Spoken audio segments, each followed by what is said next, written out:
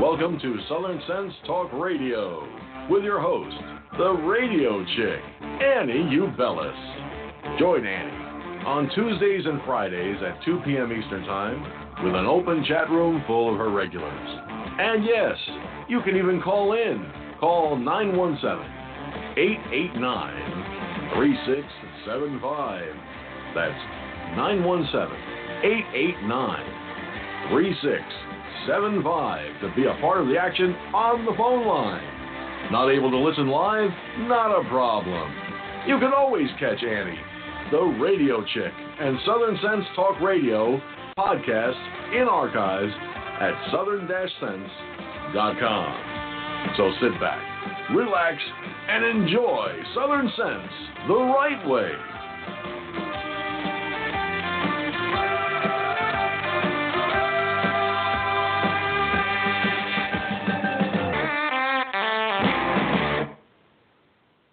Listen, guys, I got something special just for my listeners. If you follow me, you know I usually don't hawk products. I stick to the issues important to you and me, but I think I can't keep this to myself. You may want to check this out and get in on the ground floor before everyone else jumps on the bandwagon. Now, this is just for you, my listeners. I joined up with Team Earth Water. Earth Water is a company that is faith-based and patriotic.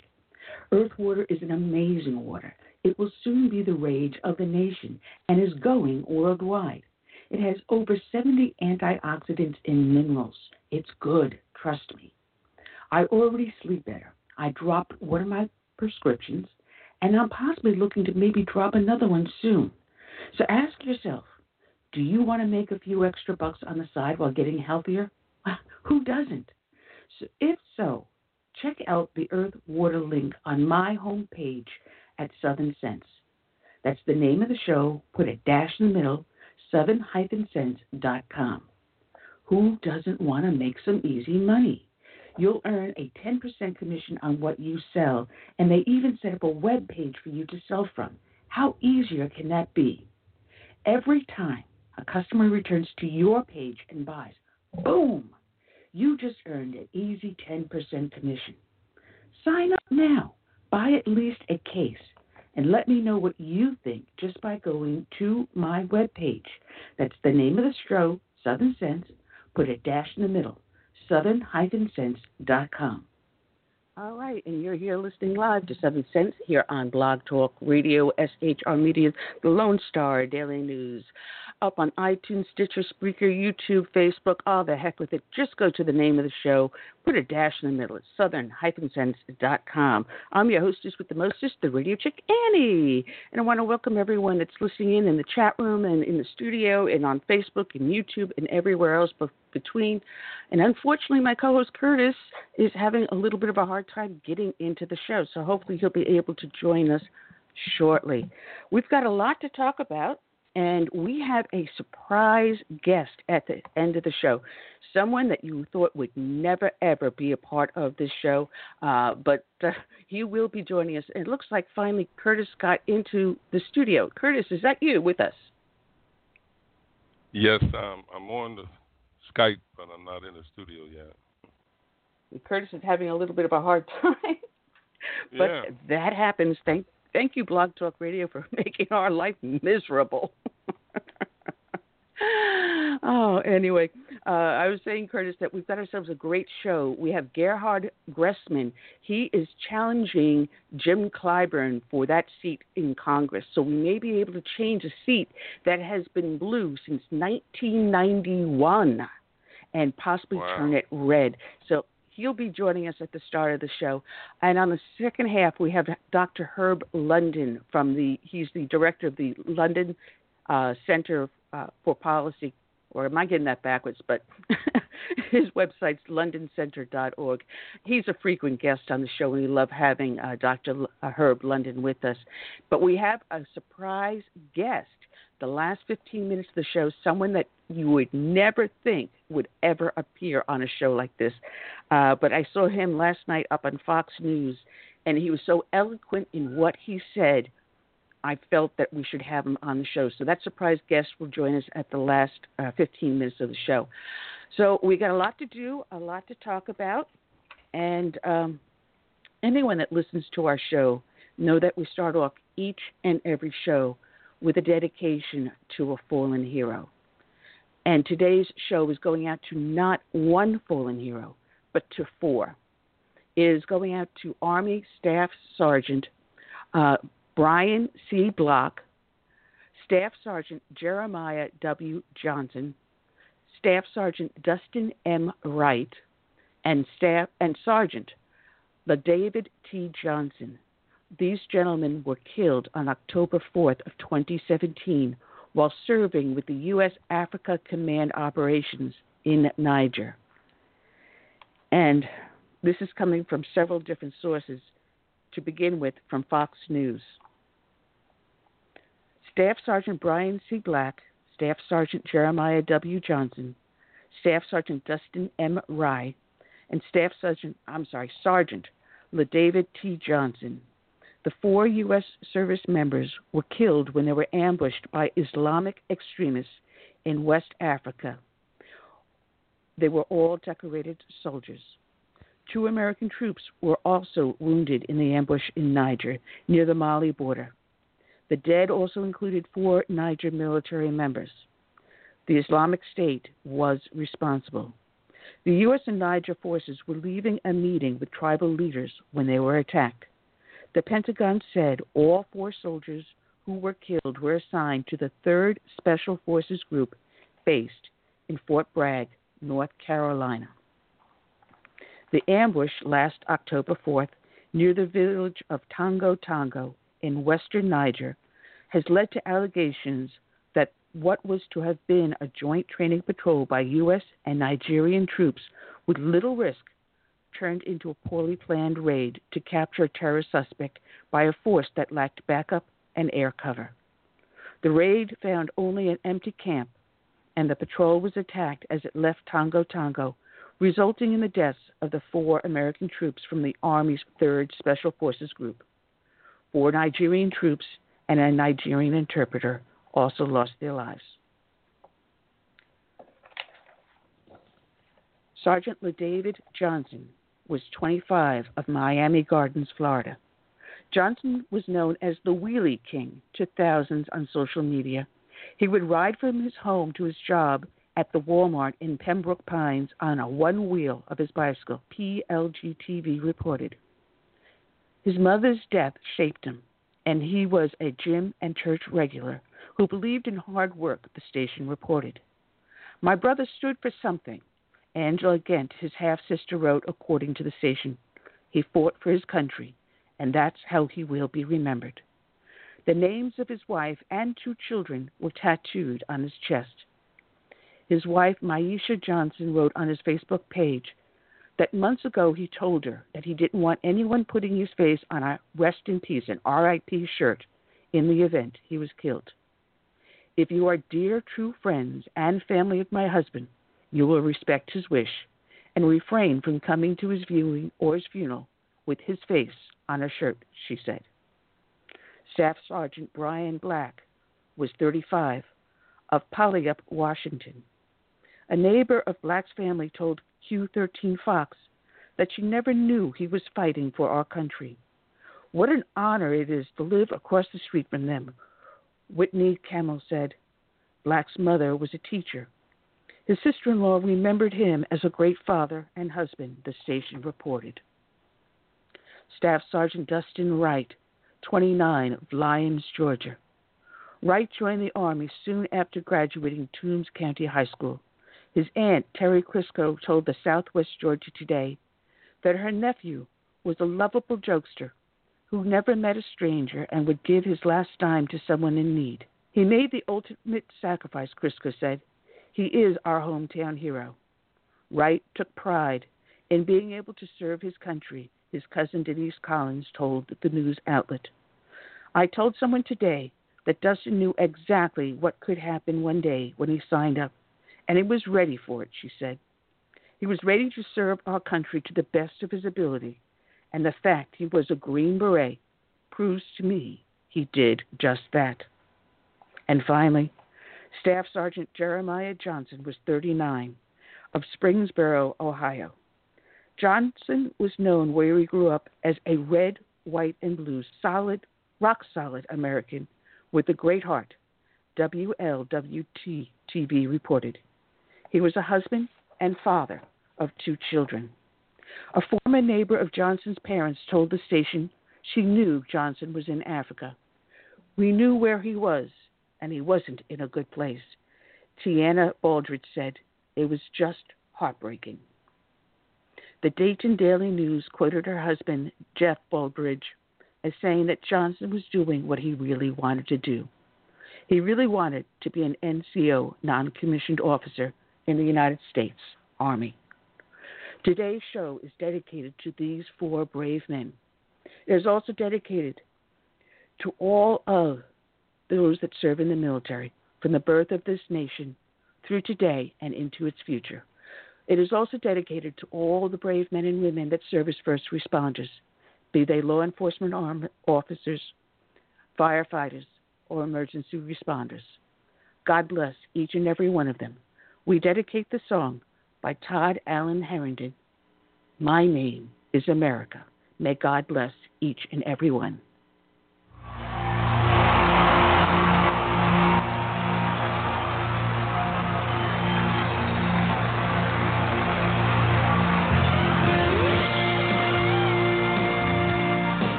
Of oppression, I fought for my liberty. I paid with the blood of my people. Freedom has never been free.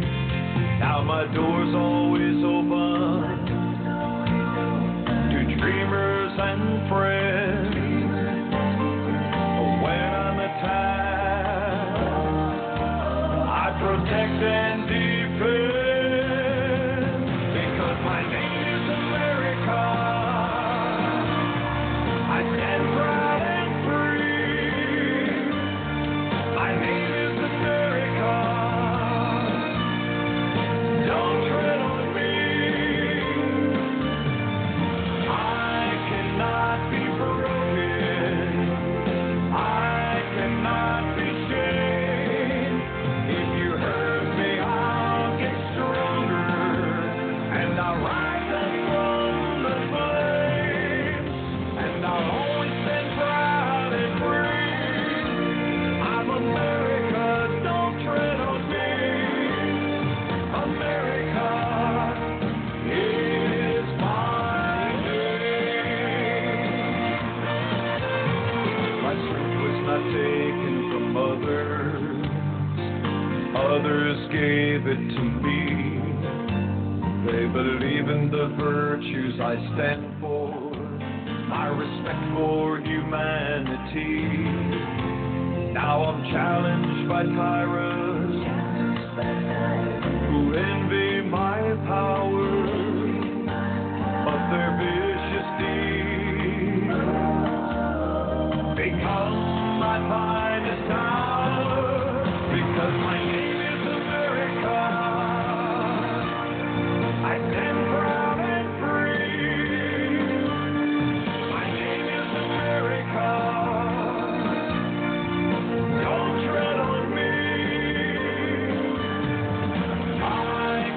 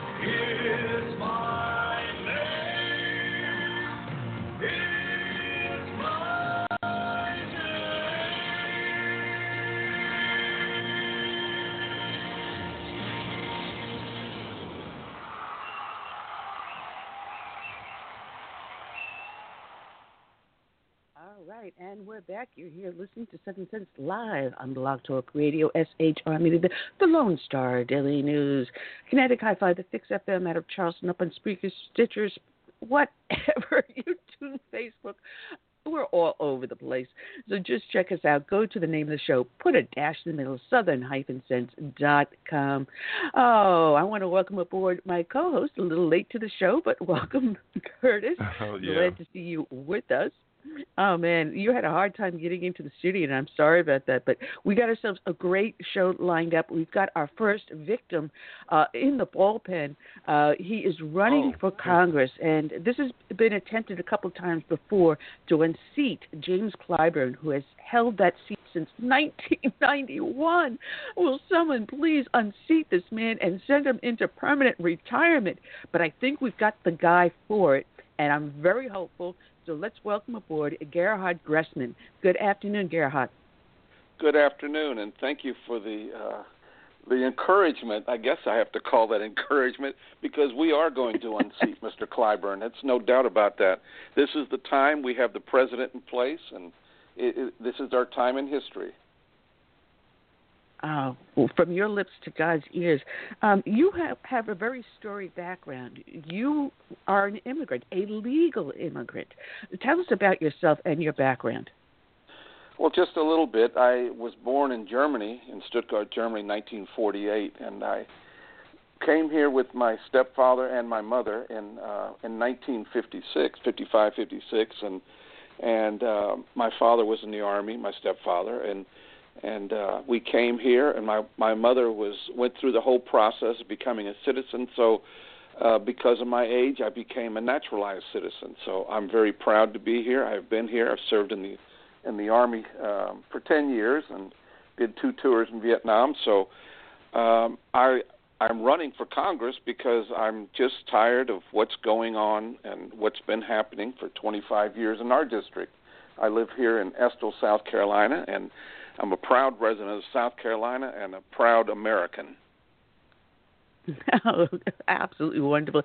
You know what? You were born in Germany probably about the same time my father was stationed there, because he was the post-World War troops, the occupying troops. And if you remember, during World War II, the phone system was completely bombed out by the Allies. And my father, as a corporal, was in charge of rebuilding your phone system, starting in Frankfurt and then throughout the rest of Germany. A little-known fact. That's great. That's great. And if I may, you just touched on something that I've been thinking about. Now, you know, I've before the campaign, I'm not a career politician. I'm new at this whole thing, and thank you, Ann, for helping me along the way. Your little emails and suggestions have been very kindly received. But this reminds me of something in our country. What's going on right now is podcasting. I was not familiar with it. I didn't know anything. I got onto Facebook, and you know, I had very limited contact. But you people are like back in the 50s. I don't know if you've ever heard of Radio Free Europe at the time that was going on. Yes. It was getting the truth out to the people behind the Iron Curtain, and more I'm realizing that podcasters and these local programs are linked to the truth, and it's so beautiful. You know, we met at a meeting last month, and I didn't really know much about podcasts, but I sure learned real quick, and I sure learned how important you are for keeping out the truth, because in mainstream media nowadays, at best we get half truth or a portion of truth, and you know what I see out there is, when the president went down to Texas and during the floods, all they talked about was his wife and wearing the wrong shoes and had the wrong coat on. So, you know, it's important for you and others to be out there to say, hey, we have an alternative, and we have something, a product that will get the word out. So I'm very appreciative of this opportunity of getting on with you. It's a privilege. That's what I have to say. That we're going to take our country back, and no doubt about that. Well, you're following in the footsteps, because our guest last week was Judge Janine Pirro. I've had on Newt Gingrich, Mark Stanford. So you're among the privileged. I've had Dr. Waleed Perez call me from the airport. So Yeah. Oh, my goodness. We do get yes. the truth out. But it's funny because you mentioned Radio Free Europe, and I have a dear friend of mine. I worked with him when I was in NYPD. And since you were in Germany at the time this happened, if you remember the story about this guy before the wall was built completely between splitting Berlin, it was mostly barbed wire and barricades. And there was one guy that jumped the wall on a motorcycle and got to freedom. Do you remember that story? No, I sure don't. But people were doing anything to get out of the East and get to their freedom. So that doesn't surprise me one bit. He was the first one to breach the wall and make it to freedom. His name was Frank Hartung, and he was a detective in the precinct I worked in New York City. He was a good friend of mine. So when I think about Germany, matter of fact, my husband was born in Augsburg because they were in a displaced persons camp in Germany right after the war. And my father-in-law, I never met him because he had passed by the time I married my husband. He was in the Latvian army.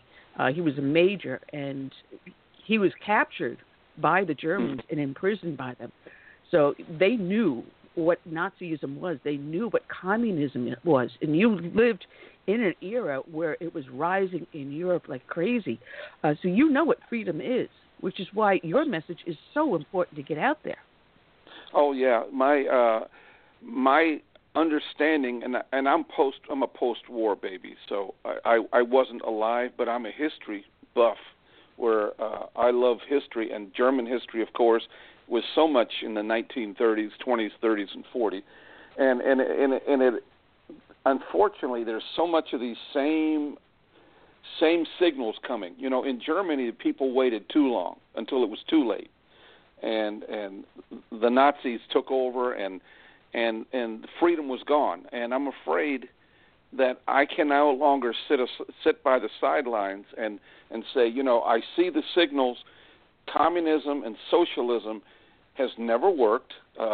Look at Venezuela; it's a perfect country for that. I just saw that their inflation rate is through the roof. A country that has all these resources, but yet under socialism and communism, it never works. That's just the way it is, and so that's why I've gotten involved, and I have a real passion. I mean, I have a passion for people. As you know, I'm a pastor. I've had 2 churches. Currently, I'm helping out a little church over in Allendale County because they're in a rural area and don't have a pastor, but my heart is for the hurting people, and the 6th district has hurting people. If we look up the corridor of shame, we look up the education. 36 counties or school boards have not improved in 25 years. If anything, schools are getting worse. So my heart is for the people that can't speak for themselves. I want to be their voice. Well, it's funny you mention that because here in South Carolina, in Beaufort here specifically, we have been fighting our school board.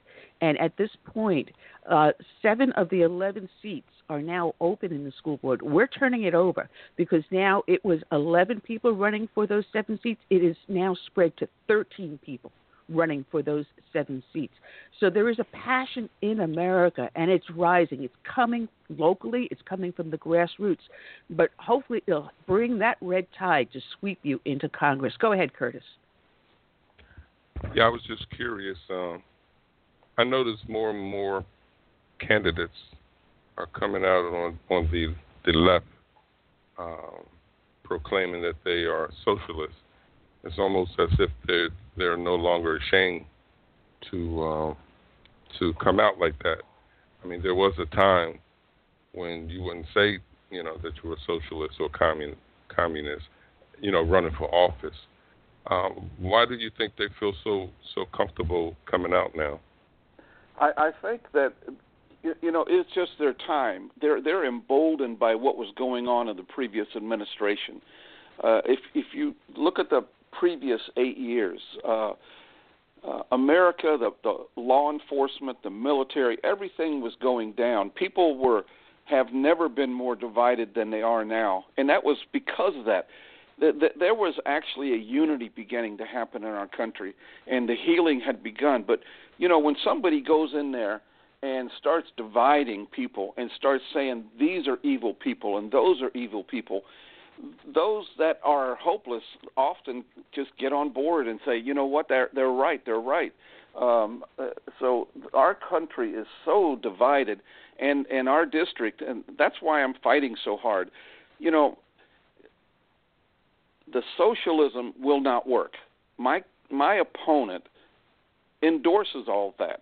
He believes in abortion. He believes in the taking over our country. He's not for the American flag, not for the Constitution, and all of these things have just boiled up to the surface. I think it's been coming for years. Groups like the Antifa people. These groups have been growing in the left. Their anger and propensity to violence is just terrible. Candace Owens was just assaulted. Yesterday, and Maxine Waters. She's very vocal on talking about getting people out there and getting in conservatives' faces and attacking. It was just a time. There was a time that, because of the division, socialism has become very popular. Socialism says, we'll give you everything. Make the government your God, and we'll take care of you.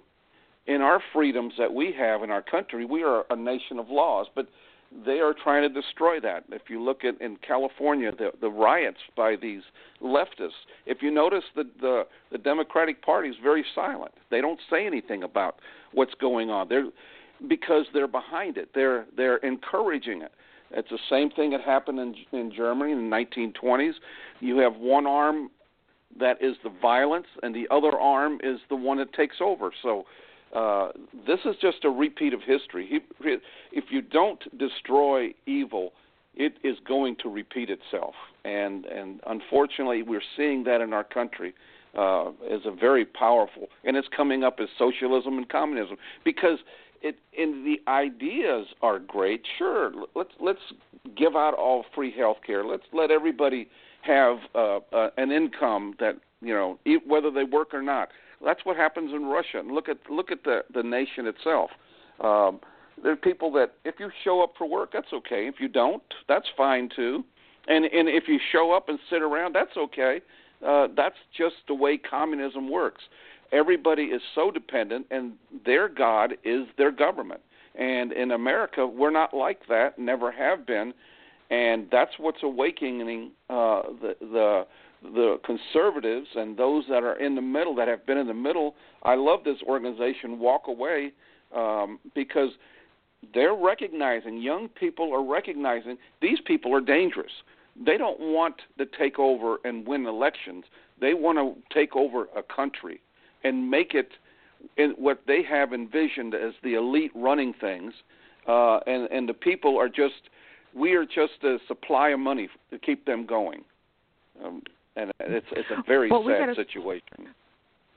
We got a caller in the line. He's been waiting patiently. Let me bring him along. Okay. Former co-host of mine, Cool Mike. Cool Mike, good afternoon. How are you today? Great. And first of all, thank you to your guest for putting himself out there to run against a absolute long-term establishment candidate. He's running against Jim Clyburn, correct? Correct. That's correct. Yeah, Mr. Racist himself.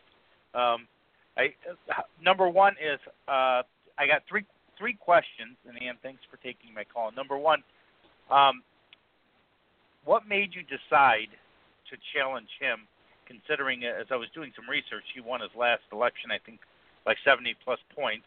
How are you going to handle the race cards? Because sooner or later they're going to play it. As a Congress or as a candidate running against the so-called, icon, do you plan to go into like his strongholds? And what you have just said, I've been listening to you. It sounds great, and I know that Ann and Curtis and I, we support. We're very much liberty candidates. But I think as you had mentioned, I think one of the big problems with a lot of these indoctrinated is that they don't know history, and as you said, it's destined to repeat themselves. before I throw it back to you, you mentioned Radio Free Europe.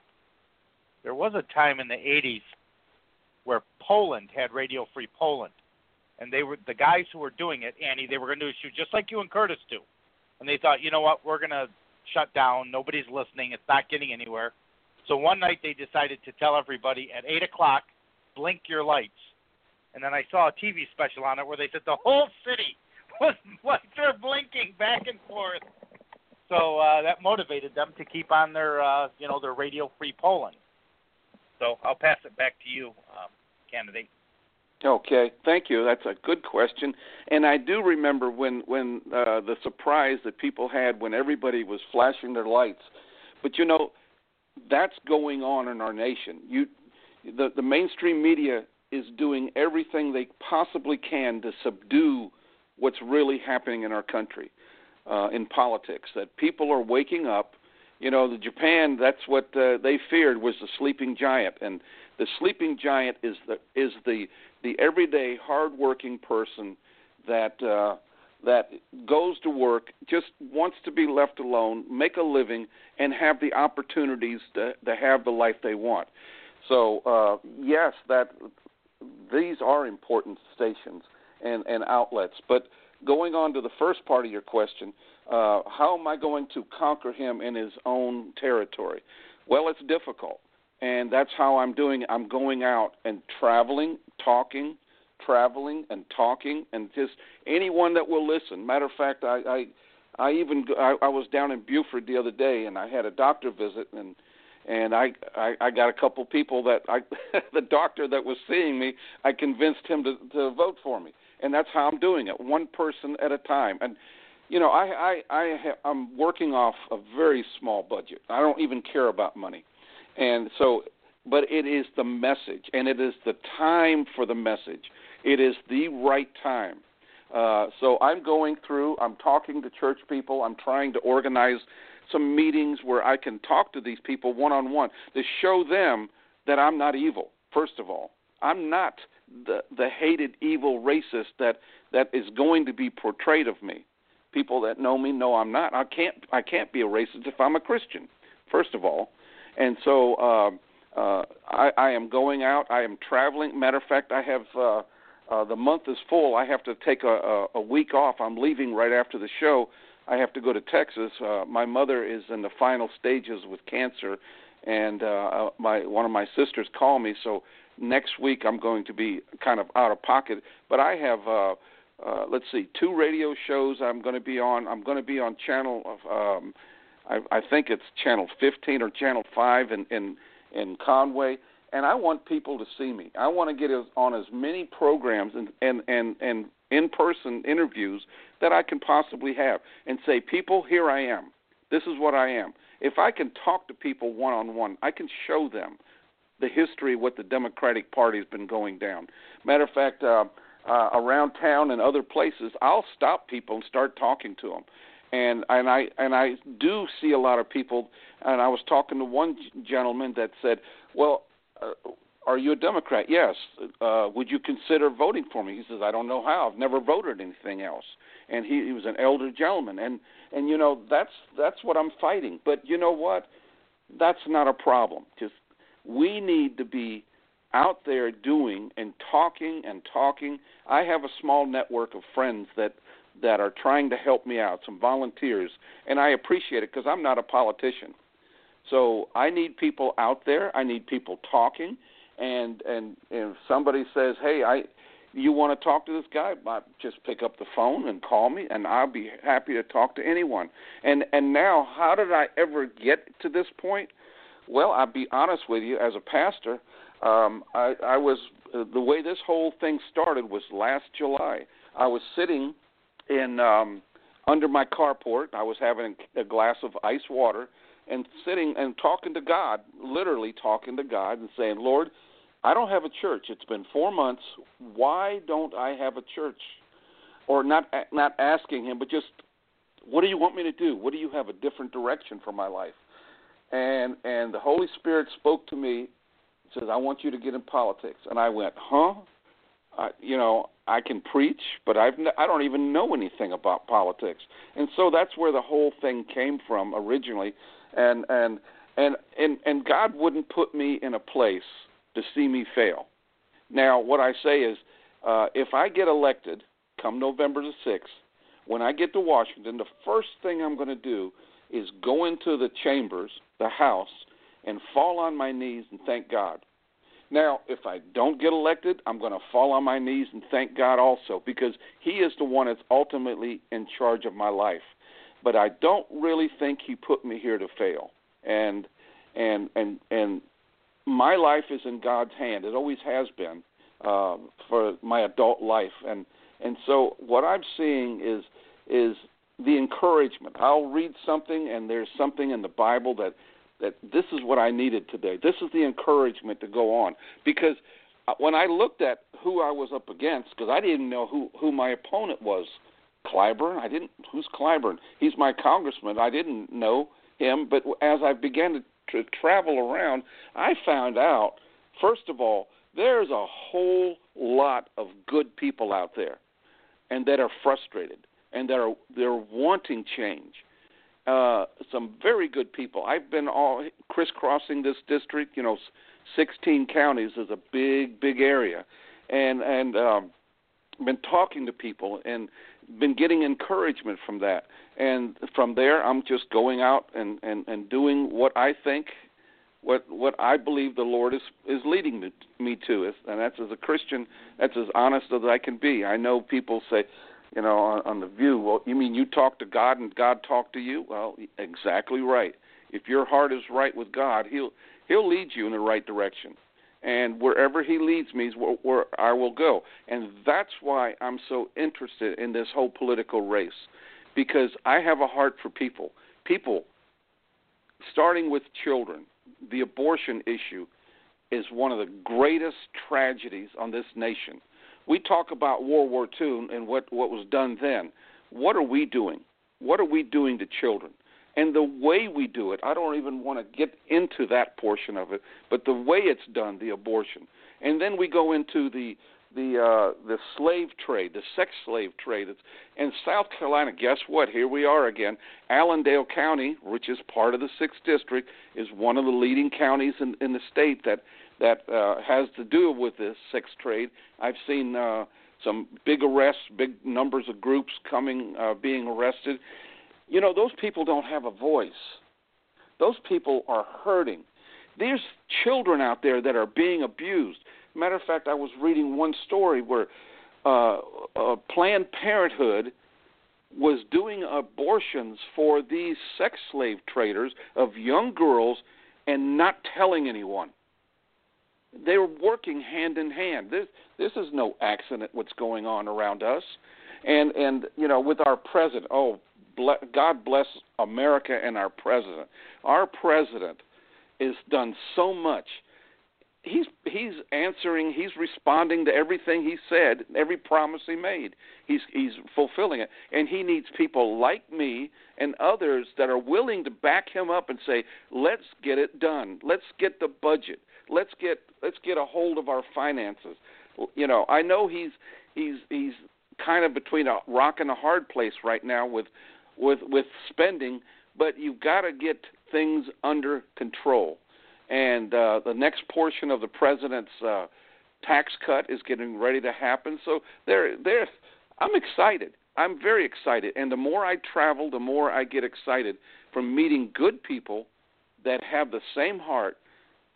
And they needed somebody, I guess that's why the Lord put me here, somebody that's willing to stand up against Clyburn and say, enough is enough. 25 years, and what have you done?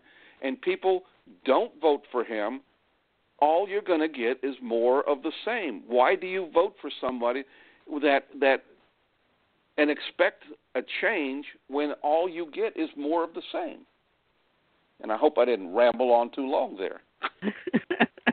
No, not at all. Because your website, I had told you to reach out to a couple of individuals, and I hope you do to make your website a little bit more sharp. But you say Yes. all these very same things on your website, and you have an open letter on there. And my question is are you getting any support whatsoever from the National Republican Party or the State Republican Party? No, nothing at all. Nothing at all. At this point, I think, and this is just me speaking, but I think on the state and national, first of all, if you look at Ballotpedia and everybody else, Clyburn is a shoo-in. He has been for 25 years. And I'm thinking that perhaps they're holding back, waiting to see what I do. And starting with this month especially, I'm going to be everywhere. And I'm going to continue right up to the day of the election. That I am serious. I am not happenstance. I am not somebody that's fly-by-night. I am definitely serious about what's going on and what's happening to people. And if I get elected, I am going to treat the 6th Congressional District of South Carolina as if it was my flock in a church. And that means every single person is important to me. I constantly travel around and I speak to people, and they'll bring up, well, I needed help once from Clyburn and never even got a response. You know, I hear that constantly. Maybe I can't do everything for everyone, but I can sure give it my best shot in helping people. And I'm going to be up in Columbia in a couple of weeks. I haven't made the date yet, where I'm going to be riding the bus, the transit, because there is a line that's been set up for working people so they can get to work. They've added some lines to that. And I'm going to go up there and ride around with people just to get to know them, because they are, if there was one constituent, he'd be the most important person in the world. And I have somewhere around 700,000 that are going to be important to me. And there are people hurting everywhere. And I have a heart for those people. So that's where I stand on that. Are you going to be taking someone with you to video some of this? Because that would be excellent to put up on, like, YouTube, your Facebook page, your campaign page, so that people can see you actually there interacting with people. That'd be wonderful. Well, they would be, but I'm a campaign of one. I do all my financial filings with IRS and the Federal Elections Commission. I went to schools. I am getting into this political, and I know I'm in the big leagues with Congress, but I'm doing this on my own at the moment. And there are people that are volunteering to help, and to be honest with you, I'm not even sure what to tell them.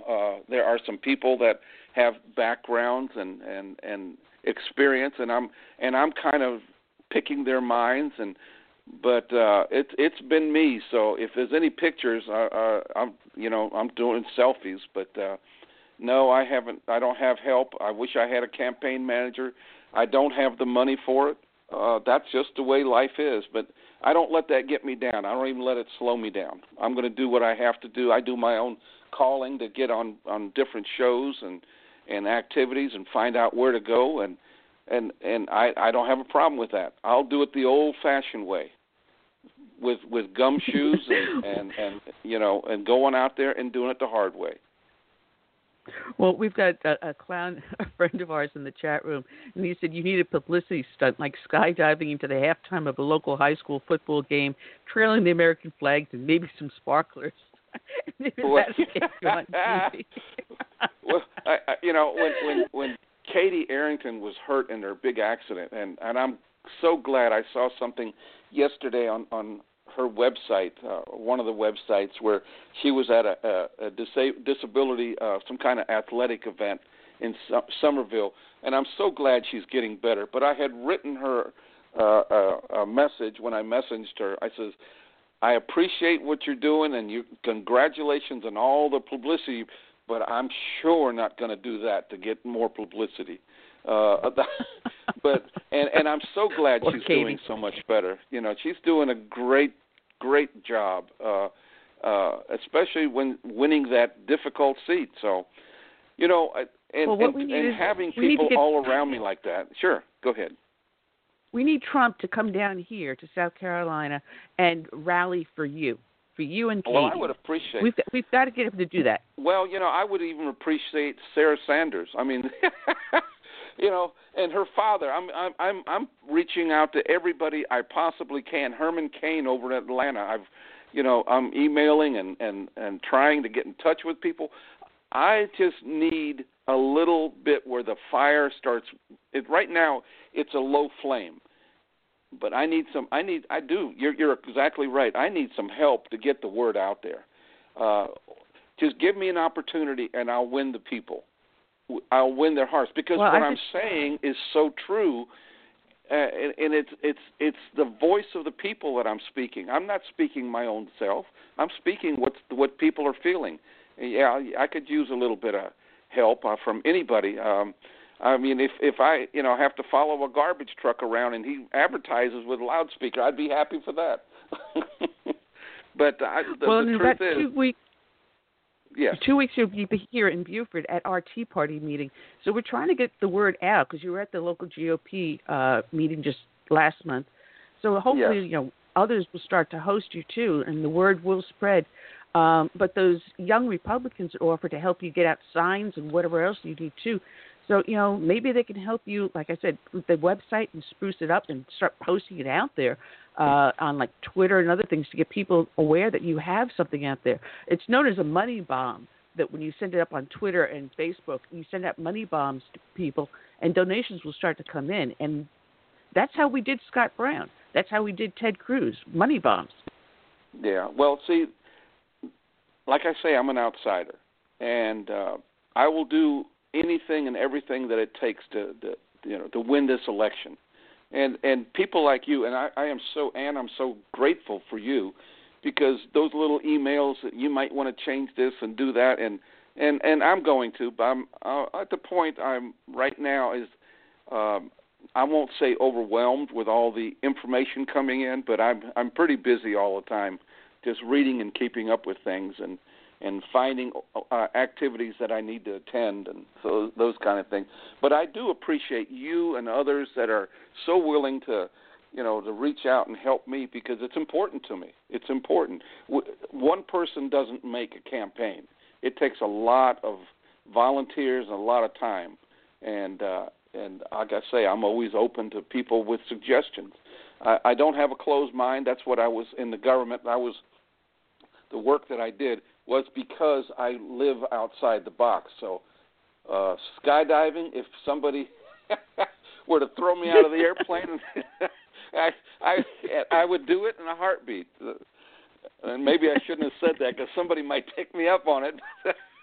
But you're absolutely right. I need all the help I can get. I'm not begging. I'm just saying that there is so much talent out there from people that have been around this. Moy Graham up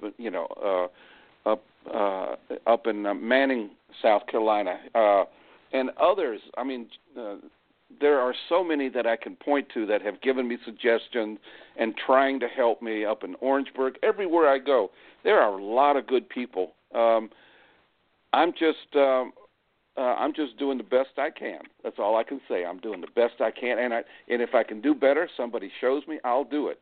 And jumping out of an airplane isn't beyond anything, beyond my capabilities. I just made him a hashtag, so it's going to be Gerhard 2018, and I'm tagging you to a bunch of people who are Tea Partiers throughout the USA. Annie is your connection, my friend. Annie, you just had that congresswoman. You had the judge, then that congresswoman who got in that wreck the week before that. That's who you're talking about, Katie Arrington. Yeah. Christ almighty. You're like the blog talk radio of the Peter Jennings. No, please do not compare me to him, please. No, when you had her on, she was like, well, I got to put, she goes, she stayed like almost an hour, and she has that guy who's pushing her around in a wheelchair. I could hear him talk in the background, but that was amazing. I mean, yes, 2 weeks after this wreck, you have her on, and then you had the judge, which I had to listen from the car, and I was yelling. I wanted to call so bad. But I'll tell you, Gerhard, Annie's your connection. We'll do a hashtag, and I'm going to tag you to a bunch of Tea Partiers in the throughout the United States. And you know what? Greater things have happened, And you should panhandle Annie to run your campaign. She knows what she's doing. Well, my salary, my budget for my salary is very low. Oh, she'll work for a couple of martinis. Oh, there we go. Well, speaking of the last month's meeting when Arrington was there, and all the newspapers, all the newscasters were there, and the cameras were lined up, and she was speaking, and I said, okay, I'm going to be speaking in a few moments, and I get up there to the podium, they all folded up their equipment and went home. I said, yeah, I'm doing it the hard way. I sure am. Yeah, because that's how they work. WSAB was set up right behind me, and as soon as you got up there, the cameras all went off. Oh, they turned off and they walked away and they went to get something to eat. And I says, well, you know what?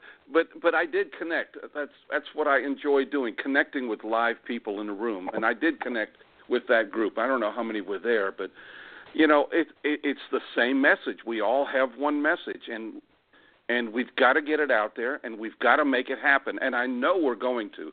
This is the year that when Clyburn says, I want to be Speaker of the House, we're going to give him papers where he's no longer wanted. He's no longer needed. Thank you for your service, 25 years. Now go your own way, because it's time for a new face. And by the way, one of the things that I've pledged was that I will only run 3 terms. That's 6 years total. I have no desire to be a career politician. I am going to run for 6 years. And, if I can't do it, or if I do it, there's always somebody good to follow up and continue the good work. But that's one of the biggest problems we have in government, career politician. These people have been there. These people have ruined our country. They need to go. That's my message. That's a huge amen on that one. We only have a few minutes left because Dr. Herb London will be calling in at 3 o'clock. On your site, you touch on a lot of different issues, and my question is your opinion of how Trump is doing in these trade wars he's got going on right now.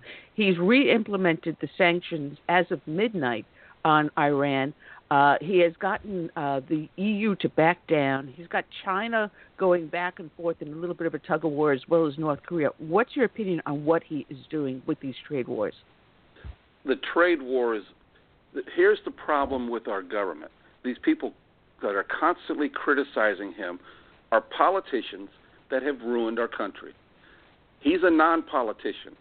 He's a businessman. Leave him alone. He knows what he's doing. He's come through. He has put North Korea at the negotiating table. Everybody was laughing at him when he first even introduced that idea.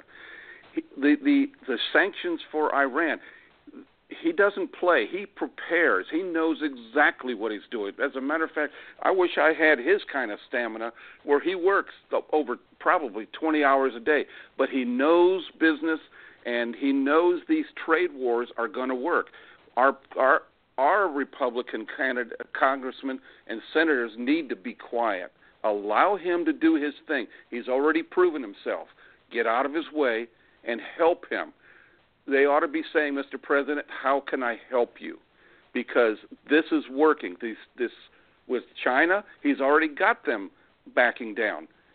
Everybody on the other side, on all the networks, have said, oh, he's destroying our nation. What's happening? China is now talking. What's happening with Iran? Look at the consequences. By the way, how many of our naval ships have been harassed since he has taken our presidency? None. Iran even took some of our Navy SEALs hostage. The most embarrassing situation that can happen with this second to none Navy that we have in the region. And little Iran is harassing our boats. They won't come very close to our ships because I know what the order is. Defend yourself. So this trade war, I say, Congress, senators, politicians, pundits, get out of the way, be quiet, and allow him to do his job. And support him. It may look ugly, it may look like a challenge, but because our politicians don't know how to run a country, but he does, in one large business, he knows how far he can go. He knows his next move. He's already set up. So don't second guess him, because all the second guessing in the world has done no good. And now we are multi-trillions in debt. Our trade deficit is horrible. Leave him alone, support him, and help him, and we will do fine. Absolutely wonderful. Now, when you get to Congress, there's certain agencies that we prefer to see defunded or at least sent back to the states. Which agencies would you target that you would say the federal government has no business handling? Oh, thank you for throwing me that one. No. First of all, Department of Education. We should give the money to the states and let them run schools. Ever since the Department of Education has come on the scene, and that to me was a socialist move, consolidating our education so they can control our children. Bill Bennett years ago wrote a book, The Dumbing of America. And he was exactly right. He could see it coming. We need to get rid of the Department of Education. Our children can't even write longhand anymore. Our children can't do basic math. It's more important in school to know how to formula, how to come to the conclusion or come to the answer than the answer. I know of a child that was in school that had the correct answer for a math problem, but because it was not done in the sequence the school wanted, it was marked incorrect. Now, who cares how you come about that solution? A carpenter doesn't need to know all the ins and outs. He needs to know how to do the basic math, and that's another thing in schools. We need to have shop classes like we used to have. We need to have automotive training and carpentry and masonry and other classes to help our children learn. They're coming out of school and they're destined for failure. So the Department of Education is number one. IRS, I believe in a flat tax. And I don't know what it is, 15, 17%. Get rid of IRS. When you go to the store and buy something, your tax is there. They send it into the government. It's done. You don't even need to file a tax. I mean, that's a very simplistic way of looking at a problem, but the IRS and other agencies there are several more. Because of time, I won't try to get into them, but there are several agencies. And guess what? Our government was never, ever intended to be as big as it is. It is now a giant monster, and it is taking everyone's effort to feed it and keep it going. Well, what if we reverted back to the original intent of government and let the states run their thing? You know, national defense, interstate commerce, those kind of things is what the government should be involved in. And I am totally disgusted with Congress itself, the amount of time they take off, and the salaries that are so out of control, and the budgets for, and taking these trips and calling it investigation or exploring trips, and they're nothing but vacations. We need a government that's responsive and answerable to the American people. Amen. Wow.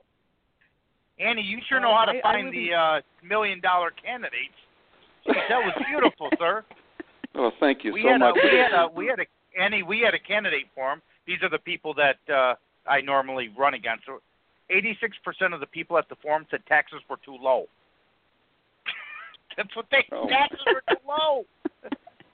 That's because, and that's all because of the idea that big government will run things. By the way, a lot of these programs can go away if we just let churches back in towns helping their own people.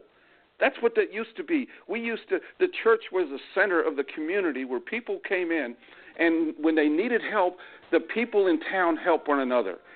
People in town don't know each other anymore because it's the government that's taken over and doing everything. And that is all socialism and communism that has been worming its way into our into our lives, and we didn't even realize it.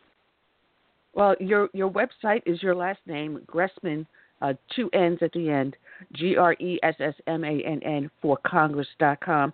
I have it up on the show page, and a lot of people listen to the podcast afterwards. I get more people listening to the podcast in the archives than listening live, so they can listen to it, click on the link, go directly to your website, and make a donation. Well, I appreciate it, but be honest, I prefer not to have donations on my website. I would prefer people just send me a check. There's a percentage that goes to these companies that take the money, and I'm just not comfortable. But I don't have any other source. But if people want to send a check, I would appreciate it. P.O. Box 1717, Estill, South Carolina, 29918. I would appreciate it that way, just because they take so much money from the processing fees. And that was P.O. Box 1717? Estill, South Carolina, 29918. All right. I'm going to put that up on the show page later on so people can see it. And do you have that address up on your website too? I believe I do. I'll go double check and make sure it's there. I know I have a donate button, but I don't really care for it. Thank goodness that only one person's ever used it. Everything else has come by check.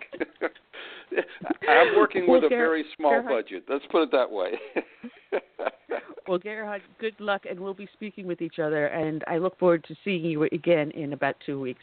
So take care. Gerhard Gressmann, check it out, GressmannForCongress.com. Oh, Thank man, you, Ann. absolutely awesome guest. We got our next victim up on the line, so let's welcome back Dr. Herb London. Good afternoon, Dr. London. How are you today? Well, good afternoon to you. Man, we just had a fantastic guest who's running against Jim Clyburn, so we're going to have to wish him a lot of luck on that one. That's a tough race. But anyway, there is so much going on out there, and the world has gone nuts. I don't even know where to start. Holy moly. Have you ever seen such, insanity? Oh, I have. I mean, not that I've observed it, but in 1868, the world came to a kind of strange moment where there was a confluence of very, very different factors, all leading to a breakdown in government and a breakdown in civil society. So this is not unlike what we're experiencing at the moment. Yeah, I've never seen. Honestly, I've seen a lot, and I've lived through the civil rights riots of the 60s and 70s and the forced busing. I've seen a lot of the anti-war demonstrations with Vietnam, but I have never seen such uncivility that have ever existed. Never. Having someone go out after members of Trump's administration or congressmen, having threats made against them and their families directly, riding outside of individuals' homes because they have a policy you don't agree with. I've never seen this. Absolutely inexcusable. And it's a demonstration of what has happened to the left in America. The left is now virtually out of control and believes that it can engage in any kind of activity as long as it undermines the Trump administration. But the hatred that you see, people wearing Make America Great hats or T-shirts are being physically assaulted because they dared to go into public. And yet they say, well, it's racist because you're wearing something that says Make America Great Again. I don't see how that could possibly be racist. Trump has helped more minorities as a private individual and as president, but yet the leftist media will not report it. Well, they don't report it. They don't report on the number of youthful 25-year-olds, below 25-year-old black youths who are now finding employment. It's the lowest rate in the United States' history. They're not reporting on the Hispanic rate, which has dropped dramatically. We are talking about an America that is actually doing quite well economically. And as a result of the tax reform bill, there are many Americans who are coming home with a paycheck larger than what they had in the past. So, I mean, on the basis of pure objective examination, it would appear as though the Trump administration is doing reasonably well. But again, he won't get credit for anything. And the press, I mean, there's no question that the press has its own bias. But the issue here is more than simply bias. It's kind of indifference, and it's anger, and it's rage against the Trump administration. Annie, can I ask a question? All right, this is a guest calling, a former co-host of mine. I think you've been on the show with us when Cool Mike was co-hosting with me at the time, so go ahead, Mike. Thank you, Annie. I didn't mean to interrupt, Annie. I apologize. Two questions. Number one is, do you see the outrage of the media because Trump seems to be making them very, very irrelevant, whereas they're just not having, they have to cater to their own indoctrinated now. It just seems like the media is becoming less and less prevalent.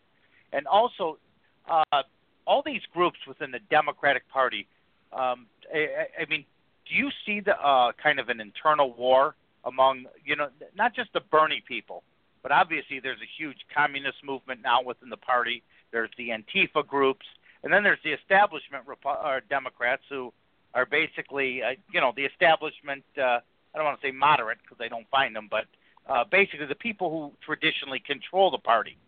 Do you think there's like a internal war going on?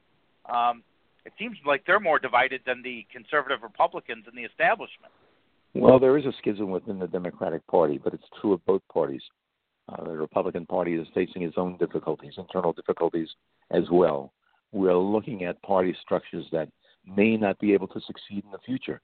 We're talking about a very different kind of America that is emerging. A lot of it has to do with the extremism that you're seeing on the left. But there is no doubt that Americans have become disillusioned with politics generally. And one manifestation of that is, of course, this anger towards political parties. That's an interesting observation. But I'm wondering, because Mike had touched on something, because I think with the movement of social media and Trump tweeting out there and shows like mine, podcasts, people are turning more towards them than to mainstream media, I think. And maybe that's why they're so angry, because they're losing. And CNN is at its lowest viewer levels since it's formed. Oh, I think that we've entered an entirely new age of communication. And it's not going to be through print media, and it's probably not through TV.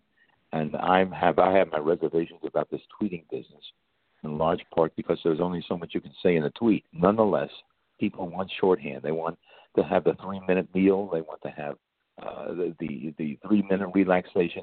Everything has to be done in shorthand. And that is now true in the way we engage in political discussion as well. I think it's unfortunate because I don't know how you spell out America's policy towards Russia in 3 minutes. I don't know how in 3 minutes in 120 characters. I don't know how you do that.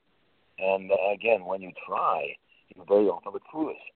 Again, the president, I think, has managed to find a gift with this Trump, with Twitter and 40 million people taking him on. But nonetheless, I think it's a very, very difficult way to communicate.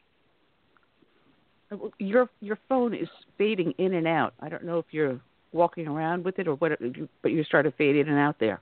I'm sorry. Is this better? That's a lot better. Yes, it is. We had asked our previous guest about this, but Trump and the trade wars. Do you think he's going to succeed in with these bilateral treaties compared to having NAFTA and TAFTA and whatever the other alphabet soups were out there? Do you think he's on the right path? Look, one of the things, there are two considerations here. One, obviously, the president has his own notion about the way to influence foreign trade. The second is the politics that is coming up in 2018. We've got an election coming up. The president wants to make it perfectly clear he's lived up to his obligation of creating more than 300,000 jobs in the Rust Belt, and he's done so. And he's done so with higher tariffs. So, again, the president is kind of caught.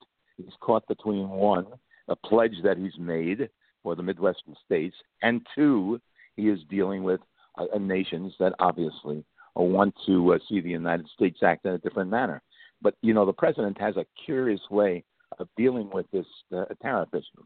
He'll take 2 steps forward, 1 step back. He'll say something very bold and maybe even unrealistic, and then he takes a step back. And so, again, it's not entirely clear where the president stands on many of these matters. Aluminum and iron, for example. Is he backing off on that? Is he backing off on the tariffs with the Europeans? It would appear so, based on recent accounts. So, again, it's very, very difficult to know how this all shakes out. I compare his policies to when you make spaghetti. When you throw it against the wall, what sticks stays. What doesn't, hey, it's not done yet. So he way of negotiating where you never know exactly where he stands. So you're going to have to say whether or not is he telling me the truth or is he just threatening me. It's an unusual way of doing things, but then again, he's not a politician. So why would we expect him to behave like one? That may be one of the strengths that President Trump has. By not being a politician and acting in a manner very different from Paul's, he has found a base within the United States public. And again, I wouldn't overlook that. No. But now the question is, because they said a lot of times they were saying that he was a puppet of Putin. But is he actually manipulating Putin? Look, first of all, he's not a puppet of Putin's. I think that's just silly rhetoric. The United States has its own interests. Russia has its own interests. We should look at areas where there's possibly areas of cooperation between the two nations. But by and large, it's very difficult to do so after Crimea and the events in Syria. Very, very difficult indeed. So, when you say he's being manipulated, I mean, it's ridiculous. He manipulates as much as he is being manipulated, and Putin is being manipulated as much as he manipulates. So, again, it's very difficult to say what the relationship really is. But as I indicated to you before, each one of these nations has its own interests. Those interests may jibe, and they may not. When they do, then it seems to me that it's worth exploring. Now, when it comes up to these trade deals that he's doing, and my own representative had sponsored this legislation to take away from the executive office the ability to put out tariffs. Now, they gave it to him, the president, back in 1964, and now he's got legislation out there to remove that power from the executive office and bring it back to the Congress, which is what the Constitution originally had. What is your input on this? And do you think that legislation has any ability to pass? Or should it pass? I don't think so. I mean, look, the President of the United States has the ability to determine American foreign policy. That foreign policy, again, has many ways of being examined. And one of those ways is, of course, through tariffs. Tariffs are a way of thinking about American policy. So, again, the President, as Commander-in-Chief, has a responsibility to think through these ideas. I don't think this is a congressional matter at all.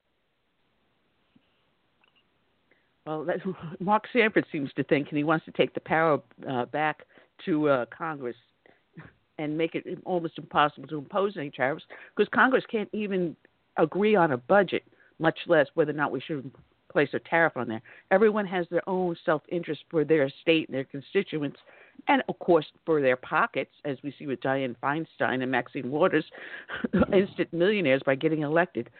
So anyway. Yeah, exactly. Of all things, Dianne Feinstein has a driver for 20 years, we find out, is a spy for China. Good Lord. Can it get any more insane? Well, it really cannot get any more insane. And then Dianne Feinstein and Nancy Pelosi and Chuck Schumer, represent a kind of strange politics within the Democratic Party that's up one day, down the next, clearly hypocritical. And so it's very difficult to know where any of them stand. It does. It absolutely does. Oh, man. I'm going through all my questions with you because I know that you're only with us for a short time. I have a question. Go ahead, Curtis. Yeah, today is a big primary day, as we all know, especially thank you. Just the special election in Ohio. The outcome, they're going to make a big deal out of it if Trump loses, as far as, the winner or loser, riding on his coattails. Is that a strategy that you think on the left is going to grant them this blue wave? Look, one of the things you have to understand, these are local elections. It's very difficult to know what will happen in a local election. We are talking about a national phenomenon on whether the Republicans can maintain control of the House and the Senate. My feeling about this is that Trump's victory or loss in Ohio is not is such a consequence that it would change the character of those people who are supporting Trump across the country. So, again, it's important, but not as important as the press would have you believe. Go ahead, Curtis. Well, that answers my question. I know they like to blow these things out of proportion when it looks like it's going to be defeat for Donald Trump in any way they can tie him to these primaries. And surely if, the candidate that he supports wins, they're going to downplay it and its significance in the upcoming midterms. They always do that. And then if the Trump candidate does win, it's a ho-hum affair. No one's going to care. It's only if the Trump candidate loses. Well, they had that with the election in Alabama, exactly. Where Judge Moore, and it was like, there's a blue wave coming. No, it's a red tide rising, and I've been using the hashtag red tide rising when I post stuff, but I think it will be. 2018 has the Republican base, I think, very, very invigorated. It's going to be a whole big thing.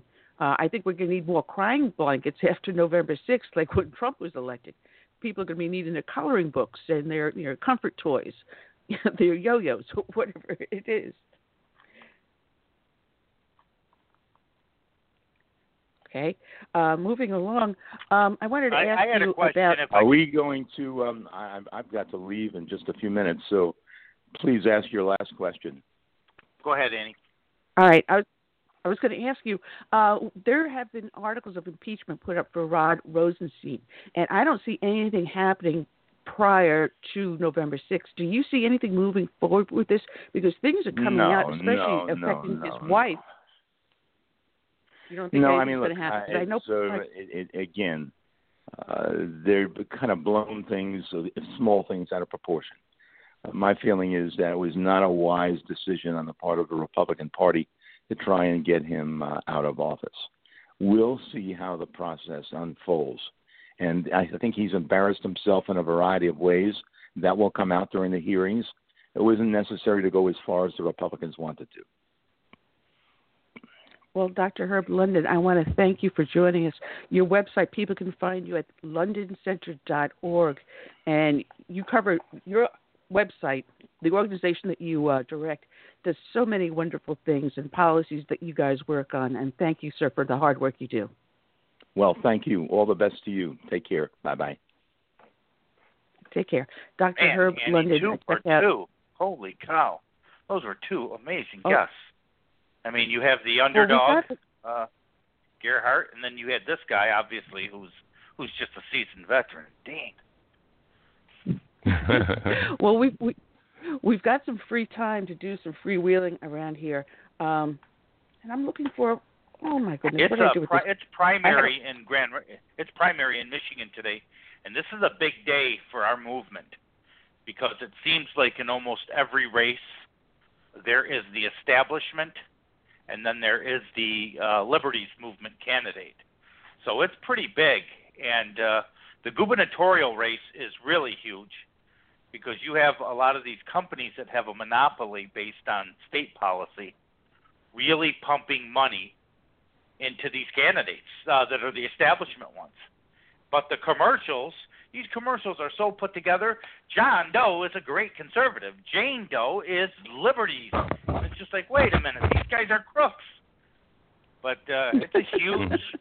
This is going to be big. I mean, this is where Michigan will shift. And I believe if the good side wins tonight, we stand a chance at doing well in the fall.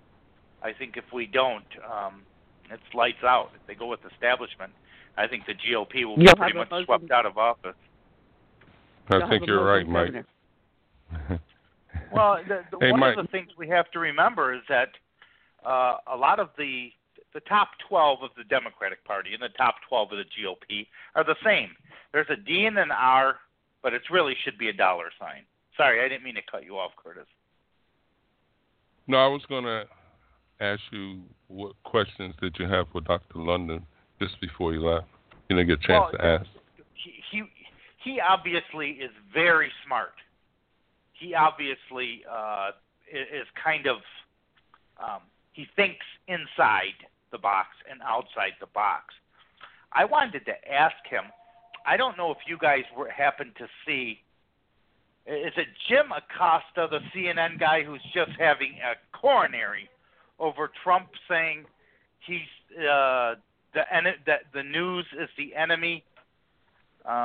Oh yes, Jim Acosta. Yeah, that's when that he went last after rally Sarah. that Jim Acosta was there, and they were going CNN sucks. It was great. Yeah, well, well, anyway, when Trump came here, they were asking him, they were harassing him to no end, and the one guy said, "Well, why did you shut the camera off? I wanted to get on TV. Is it because I'm gay?" And they were just harassing him to no end, so he finally moved. But my point being, Curtis, the question I was going to ask him, Jim Acosta went after Sarah Sanders in the asking him, do you want to say that the media is not the enemy? And she said, well, you've gone after me a lot, blah, blah, blah. Most of it's been false. Well, he stormed out of there. And I guess my question is, it really seems like slowly but surely they're suffocating. Now, we asked a couple questions, traditionally what we ask, and he brought some different dynamics in his answer that maybe I hadn't thought of.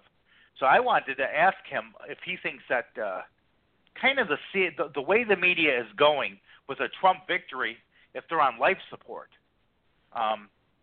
Because, I mean, if we have a big victory in November, if it's a Trump red wave,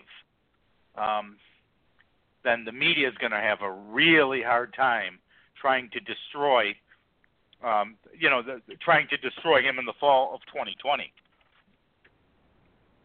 That's true. Sasquatch just put up in the chat room a link from the Clarion Project where I mentioned, Mike, that if Michigan doesn't have a red tide, you'll have a Muslim governor. He put in an article up there in the Michigan candidate for governor linked to the Nation of Islam. And people have to be, we're being told one thing and they're seeing something else occur. I wanted to mention that the last 15 minutes of the show, we're going to have a surprise guest, someone that you would think I would never bring onto the show, but he right now is on his own radio show and he'll be joining us a little bit later. I had brought a whole bunch of different items here, and I don't know, I didn't see this posted anywhere. And I pulled it up, and I said to my husband yesterday, how come I don't even see Fox News reporting this? But I found out later on that they did. Did you hear about what was going on in New Mexico about this compound where they found 11 children starving? So much so that their ribs were showing. You would have thought they were people coming out of a Holocaust concentration camp. They were that bad. And it had 2 men in there and 3 women. The women were believed to be the mothers of these children, but all they had was 1 potato and a bag of rice. There was no fresh water, nothing. And the only reason why they found out these children were in there is that someone got a message to a third party saying, help, starving, need food and water.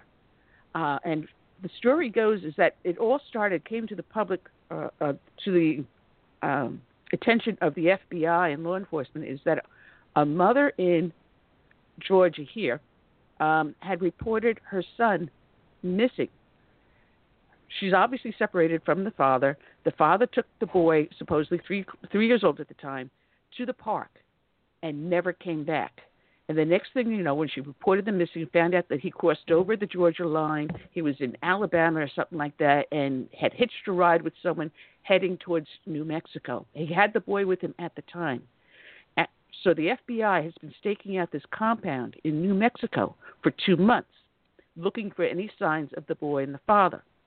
And the FBI refused to go in because they said they didn't have probable cause for a warrant. Well, when this note surfaced, the sheriff that was working with the FBI said, screw it. These kids are in danger. We're going in. So he put together a tactical team, knowing full well that the two men had AR-15s and other firearms. They found a whole mess of different firearms. It was a Muslim training camp, a 10-acre Islamic extremist training camp. And they raided it. Unfortunately, not a shot was fired. They got the father. We don't know where the boy is. And this does not look good because the boy at birth had lack of oxygen, so he's disabled. He cannot walk. He is now 4 years old. Yesterday was his 4th birthday. But there was no sign of the boy, and no one would say where the boy went. So I'm praying that the boy is going to be found safe, but it doesn't look good if these other kids were treated this way. And no one is talking about it. If you pull up from Fox News, it says, moms arrested after 11 children found in filthy New Mexico compound with armed Muslim extremists, cops say. That's the title of the article on Fox News. The Albuquerque Journal also has it up in there. Saying the father of the missing boy arrested at the makeshift compound in northern New Mexico. Well, while I was watching, I think it was Tucker Carlson last night, they had someone on there from the Clarion Project, and he was discussing this, and he said these compounds have been built by Muslim extremists throughout all of the United States since the 1980s. These terrorist compounds exist in just about every state, as I understand it. This is going to be a bigger story. But had the sheriff not gone in, this story would not be being out there right now. So this is something that no one's talking about, and I'm going to say it here and see who else picks it up and talks about it. Yeah, I heard about this story. Right, I never read it. It's pretty scary. Yeah, well, I know there's a Islamic training camp upstate New York, not too far, where there's a large Hasidic community. How strange that Muslim extremists would set up camp next to a Hasidic community, Hasidic being a Jewish community, a conservative Jewish community. I know there's one up in the Spartanburg-Greenberg area here in South Carolina. I know there's one in Tennessee. There's several in Tennessee. There's up in North Carolina. You can guarantee there's one in Florida because with the number of mosques they have there. So we're not talking about this, and this is something we should be concerned. These are not the people of the religion of peace. Some religion of peace, huh? Is that enough to scare you? No, it's a matter of fact, the guy who was running for governor, and his name is Mohammed. They're calling him El Said, but he's got a long Mohammed something, whatever El Said. When the Republican candidate, Patrick Kobach, who I'm supporting, brings up his that groups and ties to the Muslim Brotherhood, you should see how this guy has a fit. And you know, his base is pretty much they're pretty much young white kids who are grown up. Most are spoiled and indoctrinated in this America is bad. We know how to do socialism right.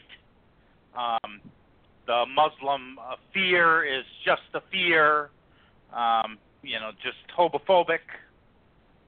Imagine. You know, here's a question for you, Mike. We've got a huge push for these red flag laws. It's another attempt to disarm us and circumvent the Second Amendment. I'm wondering, how much is the Muslim Brotherhood CARE, ISIS, whatever you want to call them, the Daesh, is behind this movement to disarm America? And think about the number of growing training compounds we have, and then tie it in with the push to disarm lawful Americans. They don't want anybody. Well, anybody who's in favor of violence and taking over is in favor of disarming because it makes their takeover easier. One of the stabilities that we still have, and I think it's really taking shape more than ever, is that with these groups, I believe Donald Trump, President Trump, and several other governors, I believe more and more people are getting arms, more and more Americans. And I think that's a huge fear, that they're not just going to walk into a city and start shooting and take over. That there was the fear in World War II where the emperor said there'll be an American with a gun behind every blade of grass. I think that's potentially possible. Americans, individuals, you and I and other people, we're becoming well-trained with arms, and we're not afraid to use them. One thing we know Muslims are, they got a lot of nerve, but not really unless they're in large numbers. They're not really tough. This individual who's running for governor, he lived in New York 2 years ago. So you tell me.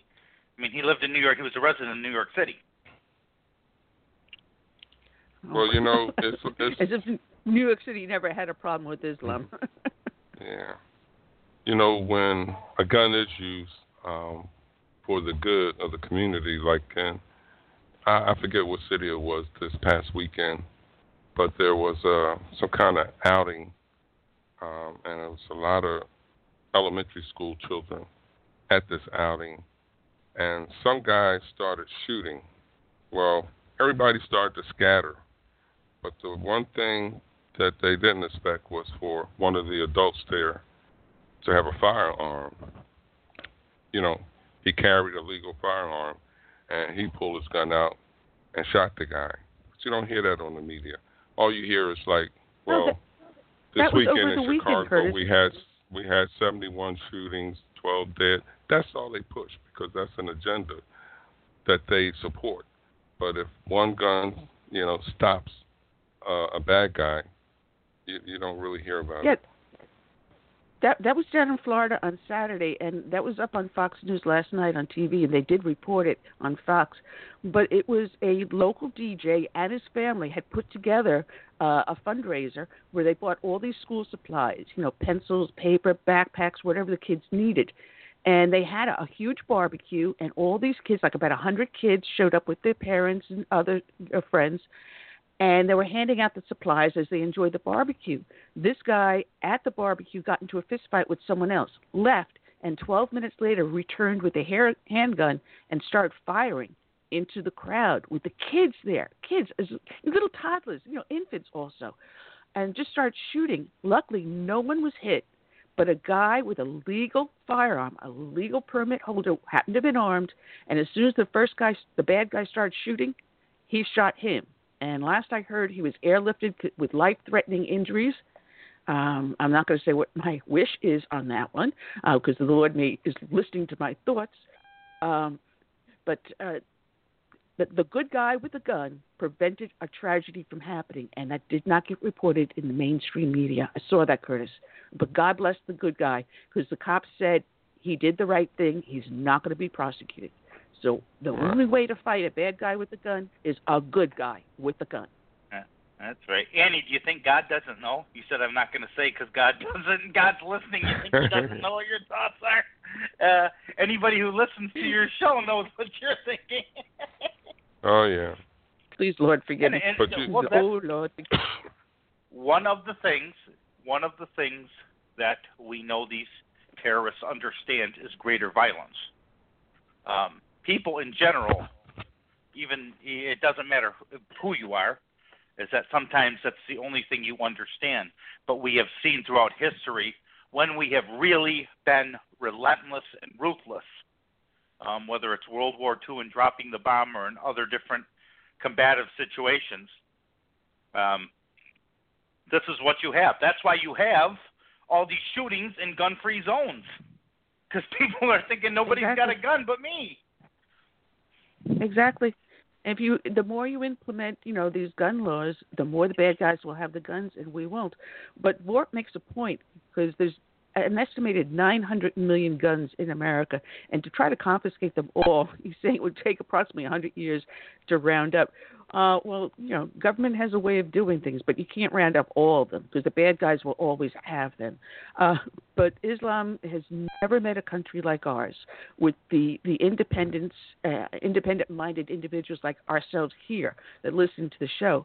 So we've said this before, and I think you said it once before too, Mike, that if anything ever happens, it's going to be cowboys and Muslims, no longer cowboy and Indians. The Indians will side with us. But Cool Mike just dropped off. So we're waiting for our next guest to call in about 14 minutes. But Mike is back about 10 minutes. Yeah. Our next guest will be calling back. But it's going to be. You're not going to let us know who the surprise guest is, Annie? No. Then it wouldn't be a surprise. Yeah, exactly. This is something else that didn't get talked about on the news. Very quietly, though. Fox News did pick it up, though. We have a new ICE director, and this time he nominated Ronald Vitillo, a nice Italian boy, Ronald Vitillo, to lead the Immigration and Customs Enforcement. And I like this guy. This guy came up from the ranks. He's been with the Border Patrol since 1985 and comes with a long list of credentials, including multiple leadership roles within the law enforcement agency. So let's see Congress try to not approve his nomination. Oh, they'll try. Did I lose everyone? Believe you me. No, They will try. I honestly believe Trump could nominate Nancy Pelosi for something, and because it came from Trump, they wouldn't support him. I don't know if that was a good analogy. They want to get rid of her too. They don't want her. And but I wish else Maxine Waters would go. Yeah, one of the things throughout history, we are a great country. We are exceptional. But we do have an awful lot of stupid people, and it's very easy to fool people. So if you move into a house next door with a husband and wife, there's this thought, well, they're a nice Muslim couple. It's very easy to infiltrate in the various ways that they do this. All you got to do is move into a very liberal community. Going back to that movie, The Bridge of Spies, the Russians infiltrated through the arts and music industry. Wherever that was, they got close to people who are in the music and the drama, the liberals, and basically that's how they operate. So, I mean, it is easy to begin planting your roots in your cell. The question is when you get bigger, then you expose yourself a little bit more. If you plan a big jihad. Yeah, that is true. That is very true.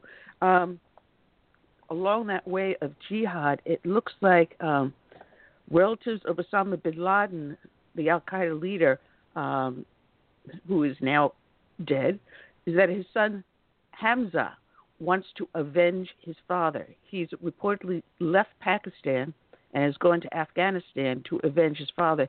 He is looking to plan attacks similar to what his father did. So it's funny that it's these training camps are now coming to light at this time with Hamza showing up. Bin Laden's family believes his youngest son has followed his father's footsteps where the U.S. he's looking to attack, starting where the U.S. Afghan National Army and NATO have been locked in a brutal war. He's officially designated as a terrorist by the U.S. and apparently took his family by surprise with the endorsement of militant Islam. So it's very, I think the timing is very interesting. Yeah. Well, I hope in his endeavors he gets to meet a Navy SEAL, just like his father. Oh, yeah. 2 shots between the eye. but it's really, as we were finding out about these training camps here in the United States, what better time to call them into action with Obama bin Laden's heir, his youngest son, Hamza, coming to the forefront now, saying, hey, listen, you followed my father, now follow me, and attack the great Satan. I think that's the importance now of, and that's the importance of now being proactive. If there's anything George Bush did that was decent, there's a war on terror, which means we're not waiting around to get struck. We're taking the fight to them, and that is important.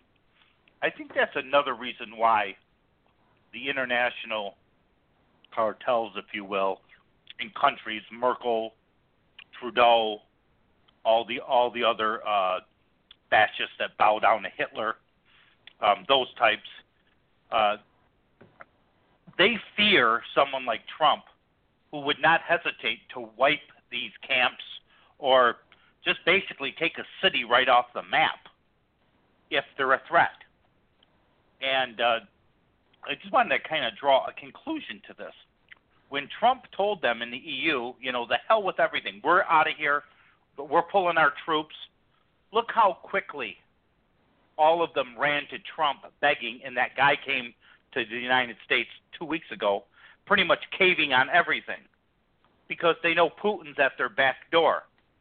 So when it really comes down to it, they realize without the United States, they're weak, and this globe is still filled with dictators.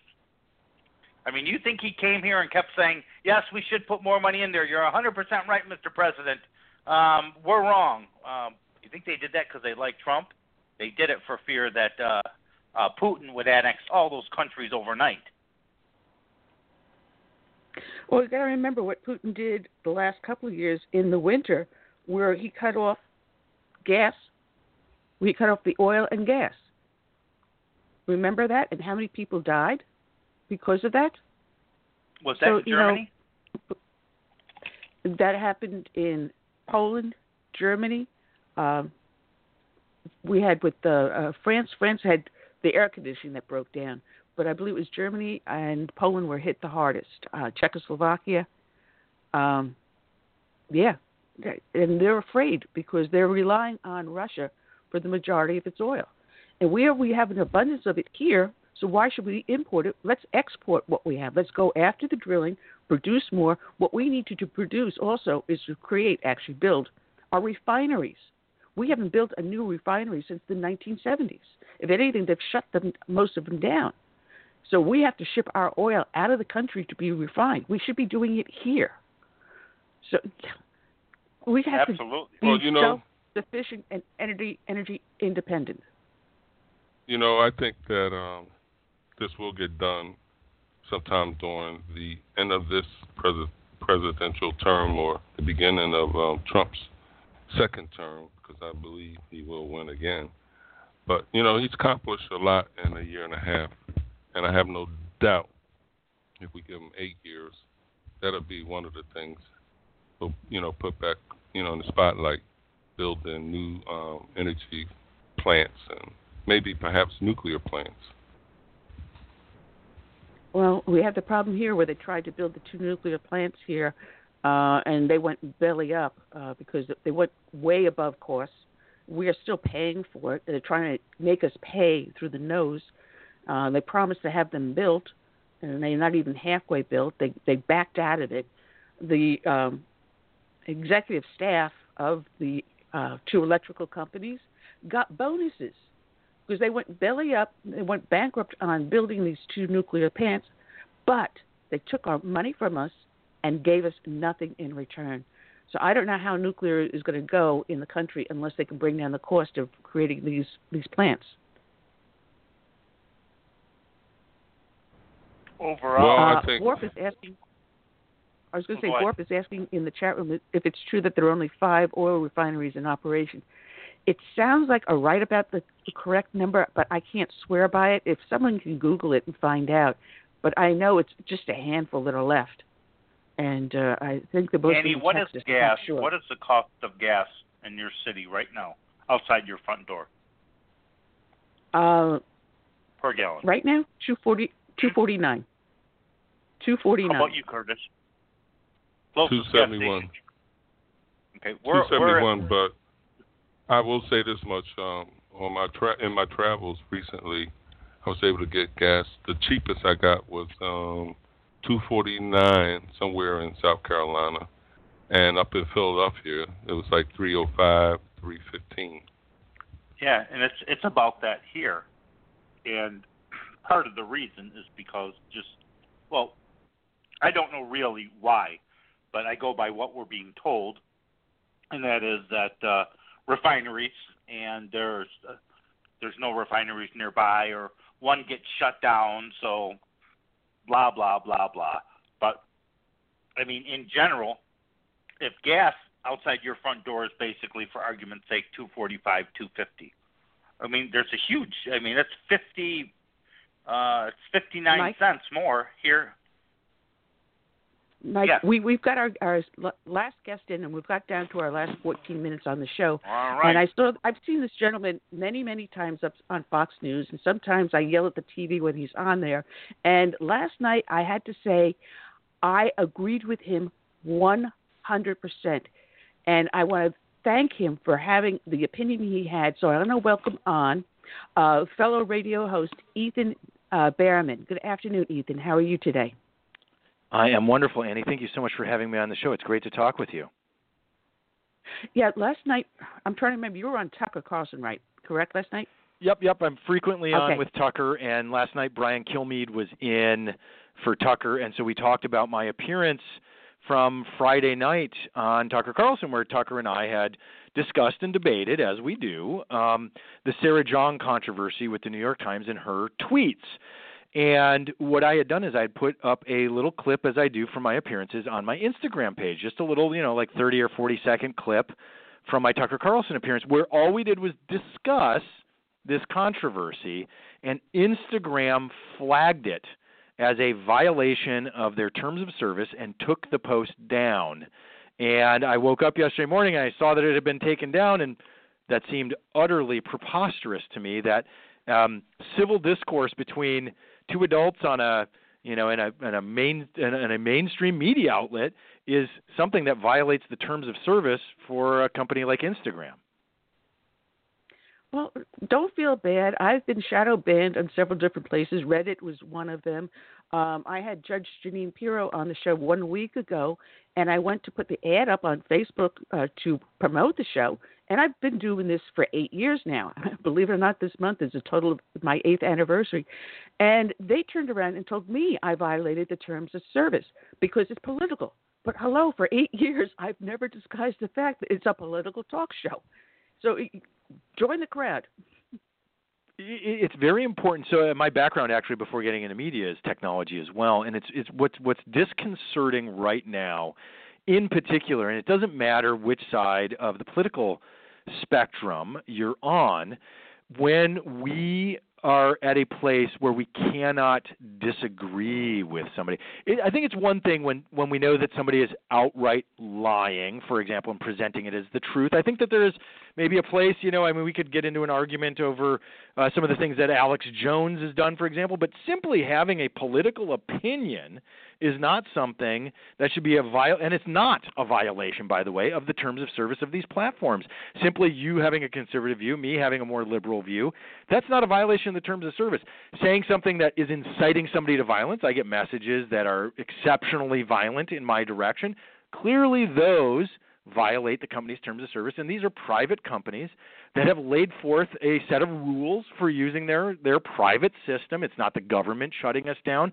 But when a private institution, a very large one that has become a form of a public forum, is not clear in what they determine to be a violation, or in my case, what happened was somebody reported it because they didn't like it, whether they didn't like Tucker or they didn't like me, so I don't know if it's somebody on the left or the right, reported it, and their system is set up that it automatically takes it down, and there was no way for me to appeal that decision, right? To say, hey, wait, there's nothing wrong here. It took Fox News to call them for them to actually review and go, yeah, of course there's nothing wrong with this post, and they reinstated it.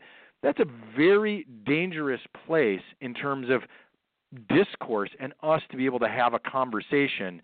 And I was just talking about, actually, on my radio show, we're now finding that an Ipsos poll came out that too many, in my mind, it's around a third of Americans now deem the First Amendment something, whether you're talking about the media, whether you're talking about people you disagree with what they have to say, that we want the government or the president to be able to shut people down because we don't agree with them. And that is utterly mind-boggling to me. That is how we get stronger in our own opinions, is to be able to disagree with somebody and explain our position with facts and with information, and not just, a belief behind it. I mean, we're not talking about religious talk radio. We're talking about political talk radio, right? We need to have some information more than just beliefs. Man, John if he Adams talks this way all the when time. He was president. Oh, go ahead, Annie. Sorry. I was going to say, didn't John Adams try that when he was president with the subversive laws that he put in place and actually did jail some journalists? It didn't work then, and it's not going to work now. But you're right. We're unable to have a conversation. Here you are a liberal. Here I am a conservative. We can talk politely. We can agree to disagree. But there is no reason why you have to say, you've got to shut up and it's my way or the highway. That's not right. That is just not morally right. Yeah, I completely agree with you. And by the way, and we've tried. You bring up President Adams. Things like the Sedition Act, and they get found unconstitutional when you start controlling people speaking against the government. For example, you can't. The Sedition Act of 1918, the disloyal, profane, scurrilous, or abusive behavior about the government, its flag, or whatever. That's found to be unconstitutional. There's a reason the First Amendment is the First Amendment that allows free speech and the government not to abridge it in any form, and the free press thereof. So even if you don't like CNN or you don't like Fox News or you don't like whatever, as long as it's journalists and they're not inciting violence, again, there are limits on free speech when it comes to things like violence and whatnot. We have to be able to have this. This is one of the great things about our country is by the way, the right for us to disagree without pulling guns on one another. You know what I mean? We don't do duels over that kind of stuff or cane each other on the floor of the House or the Senate. We debate and we discuss, and that's how we come to a stronger conclusion that potentially makes us better in the end. I'm a big fan of that. People don't realize that when we started off as a nation, there were politicians that had to run for their lives because they were being tarred and feathered. They were being beaten because they were speaking out. Over time, that stopped, but now it's as if it's back again. You have recently, just the other day, Charlie Kirk and Candace Owens were in a restaurant and again were chased by a crowd and physically threatened. This time, thankfully, the police stepped in. But going physically after someone because they said something or they stand for something you disagree with, that is not the true heart of America. And the fact that you and I are having the conversation proves that. Yeah, I agree. And on that note of Charlie Kirk and Candace Owens, I probably disagree with, I would wager 98% of what they say. But I was even on my show, I'm on in San Francisco, and UC Berkeley has become somewhat infamous recently for trying to shut down people, the students have, and apparently some of the professors, for shutting down people with whom they disagree. And I get in trouble with some of my friends on the left because I defend the right of somebody like a Ben Shapiro. Again, I probably disagree with him 90+% of the time, but he has the right to speak, and if it's a public forum and if it's government funded, then you can't shut down people who just because you disagree with them. And it's, again, if you don't like what somebody has to say, you don't agree with their political opinion, you have a couple of choices. One, turn it off, turn your back, go pay attention to something else. Two, engage in debate. Actually have some information, have a thoughtful idea to counterpoint them on, and engage in that and let people think about it and come to their own conclusions. It's, again, terrible histories on both the left and the right of trying to control what people think. And what I'm a big proponent of, and the way I was raised, is let's get the information out there, let's get the arguments out there, and let's let people come to their own informed conclusions of what they want to think on a certain topic. And it is truly important that we continue to foster, respectful debate. And I have people, of course, because I go on Fox News, a lot of friends on the left are like, how can you go on Fox News? I'm like, it's the most important place for me to go because I want to model how I can have a thoughtful debate with somebody using facts and information.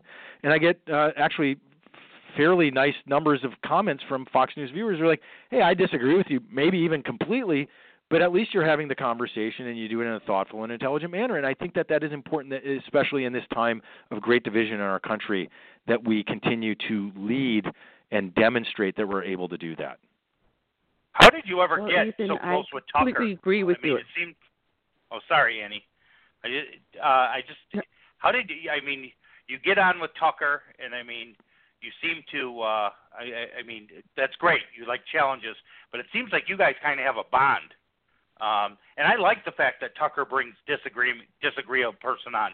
Even Hannity almost never does, with the exception of Lanny Davis when he's pushing one of his books. But I like the fact. How did you and Tucker kind of? I don't know if bond is the right word, but it just seems like you guys have a rapport. Yeah, we do, and it's interesting, and I can't specify how exactly that happened. I didn't know him, and they invited me on his show one time, the first time, and I think Tucker's actually a very well educated, exceptionally intelligent human being, and I think he just appreciated my approach. I don't get my feelings hurt. I just genuinely don't. I mean, I can, but that's only from people who are really close to me. Not and again, in a political debate, my feelings don't get hurt because we disagree. And I know what I'm talking about. I know what the topics that I come on to talk about. I'm educated, and I think that there was a level of respect. I respect where he's coming from.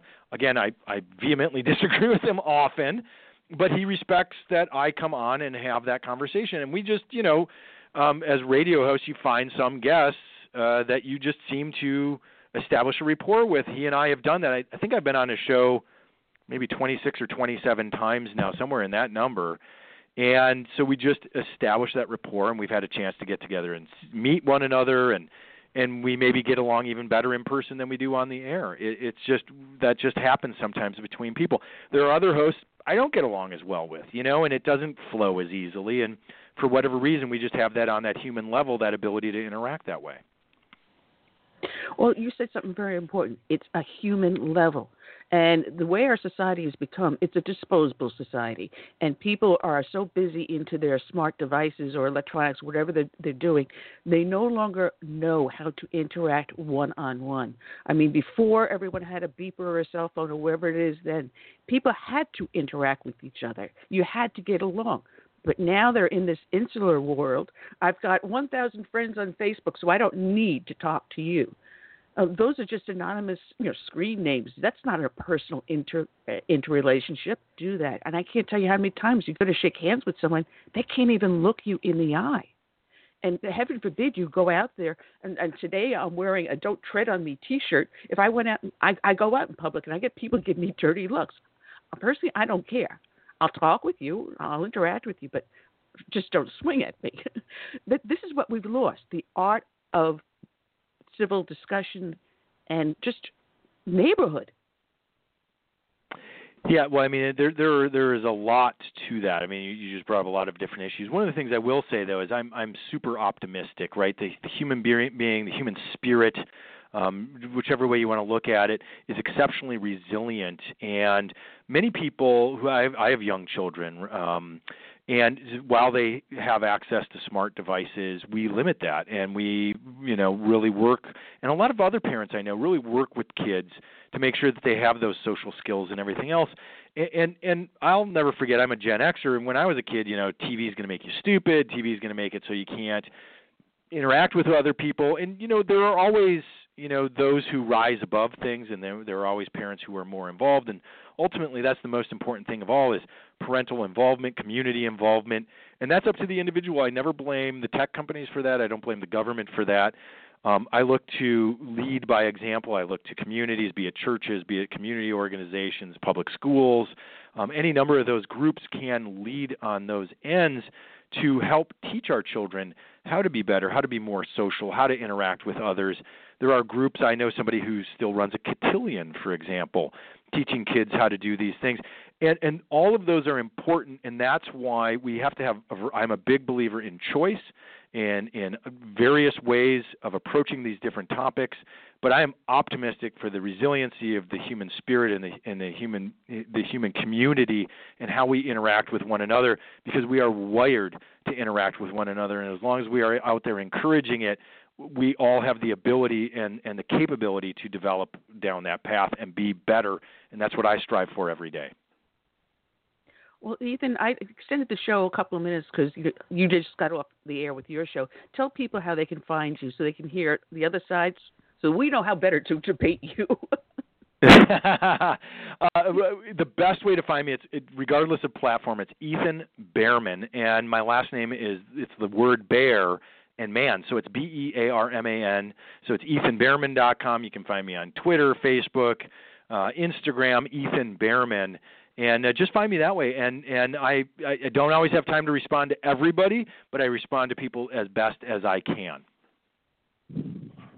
Thank you for leaving the close on civil discussion. Yes, I when I heard you last night, I said, I don't always agree with you, but I have to have you say what you said here so people can understand. Because I got it where I got into a discussion with someone over, same-sex marriage, where my opinion is that we already have laws in place for that. It's called civil union. Anyone has to go to their local municipality and get a license. So deal with it on your state level and your local level, because once government defines marriage, they define religion, and therefore they violate the First Amendment. But we have them in place.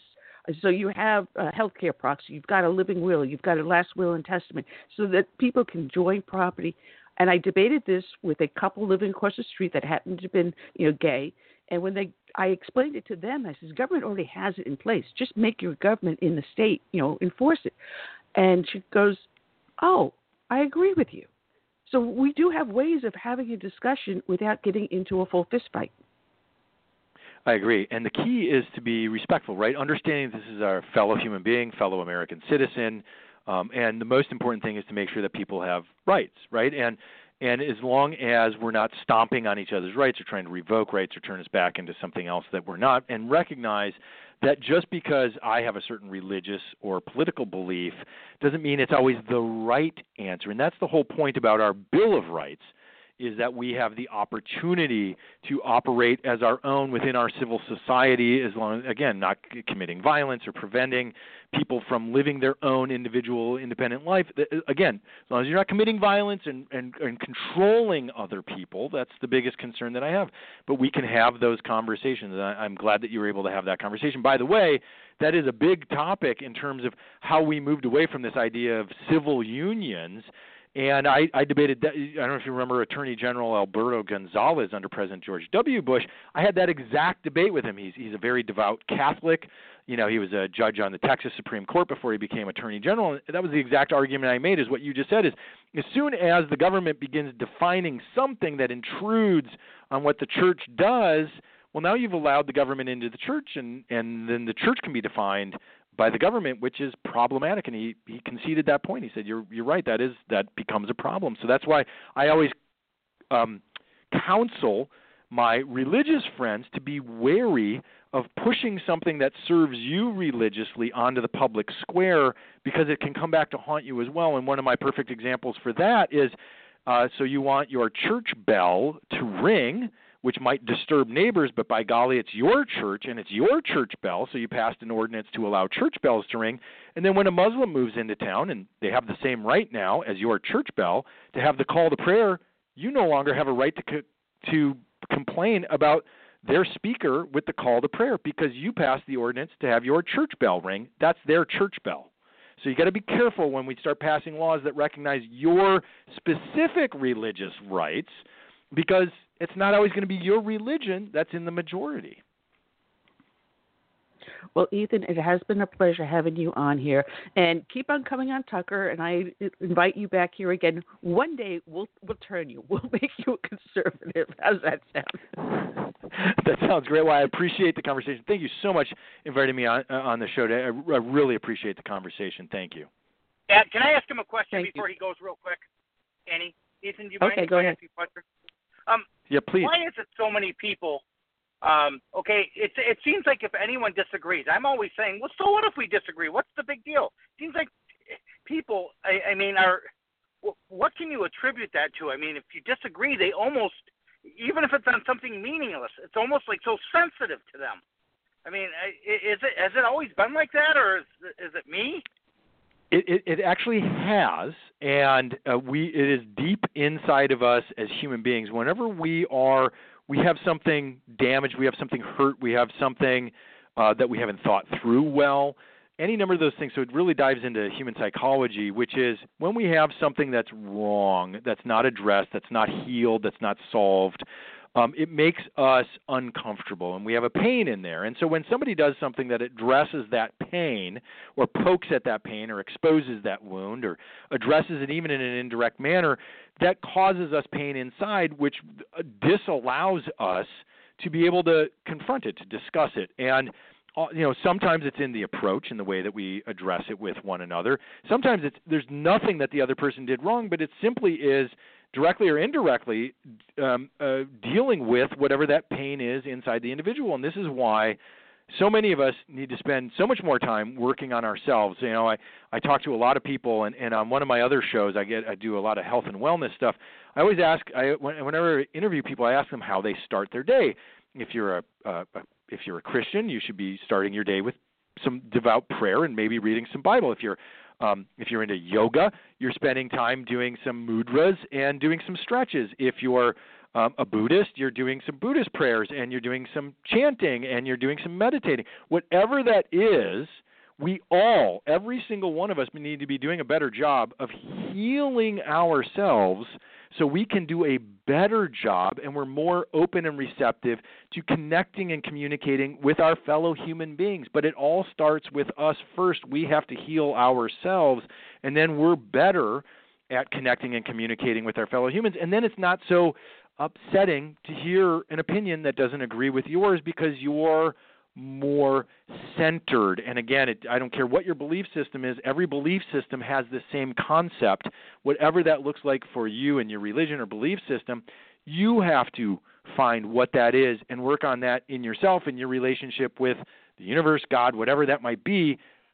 That's where that all starts. And when that is not in balance, you have a much harder time having those conversations and connections with fellow humans. Thank you. Well, Ethan, thank you for joining us, and keep up the good work. And like I said, one day we'll convert you, Tucker or I. Well, I am open to having the conversation, so I always appreciate it. Thank you so much for having me on the show today. Thank you, Ethan. Take care. Check out Ethan Behrman, ethanbehrman.com.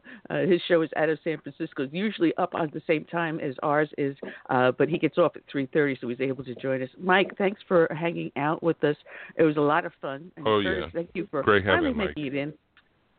Annie, yeah, this was and amazing. we've got great guests. I mean, if you stop to think about it, you have an underdog congressman who's really inspiring. You had the seasoned veteran, obviously. We already talked about him. And, I mean, you were right. I'd have never guessed him for $1 million.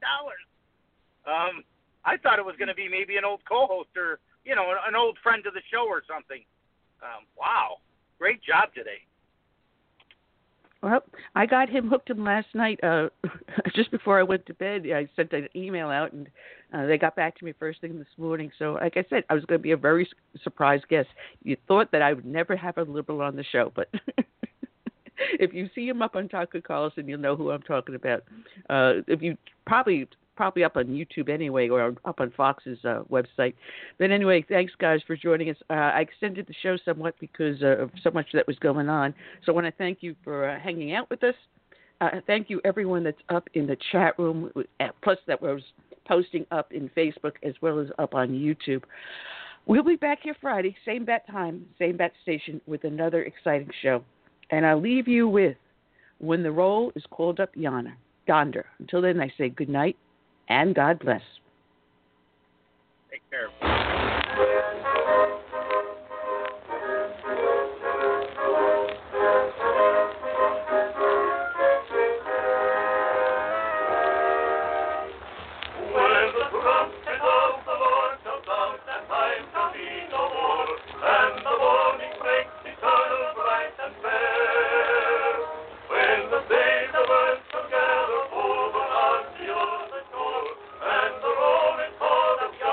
Fire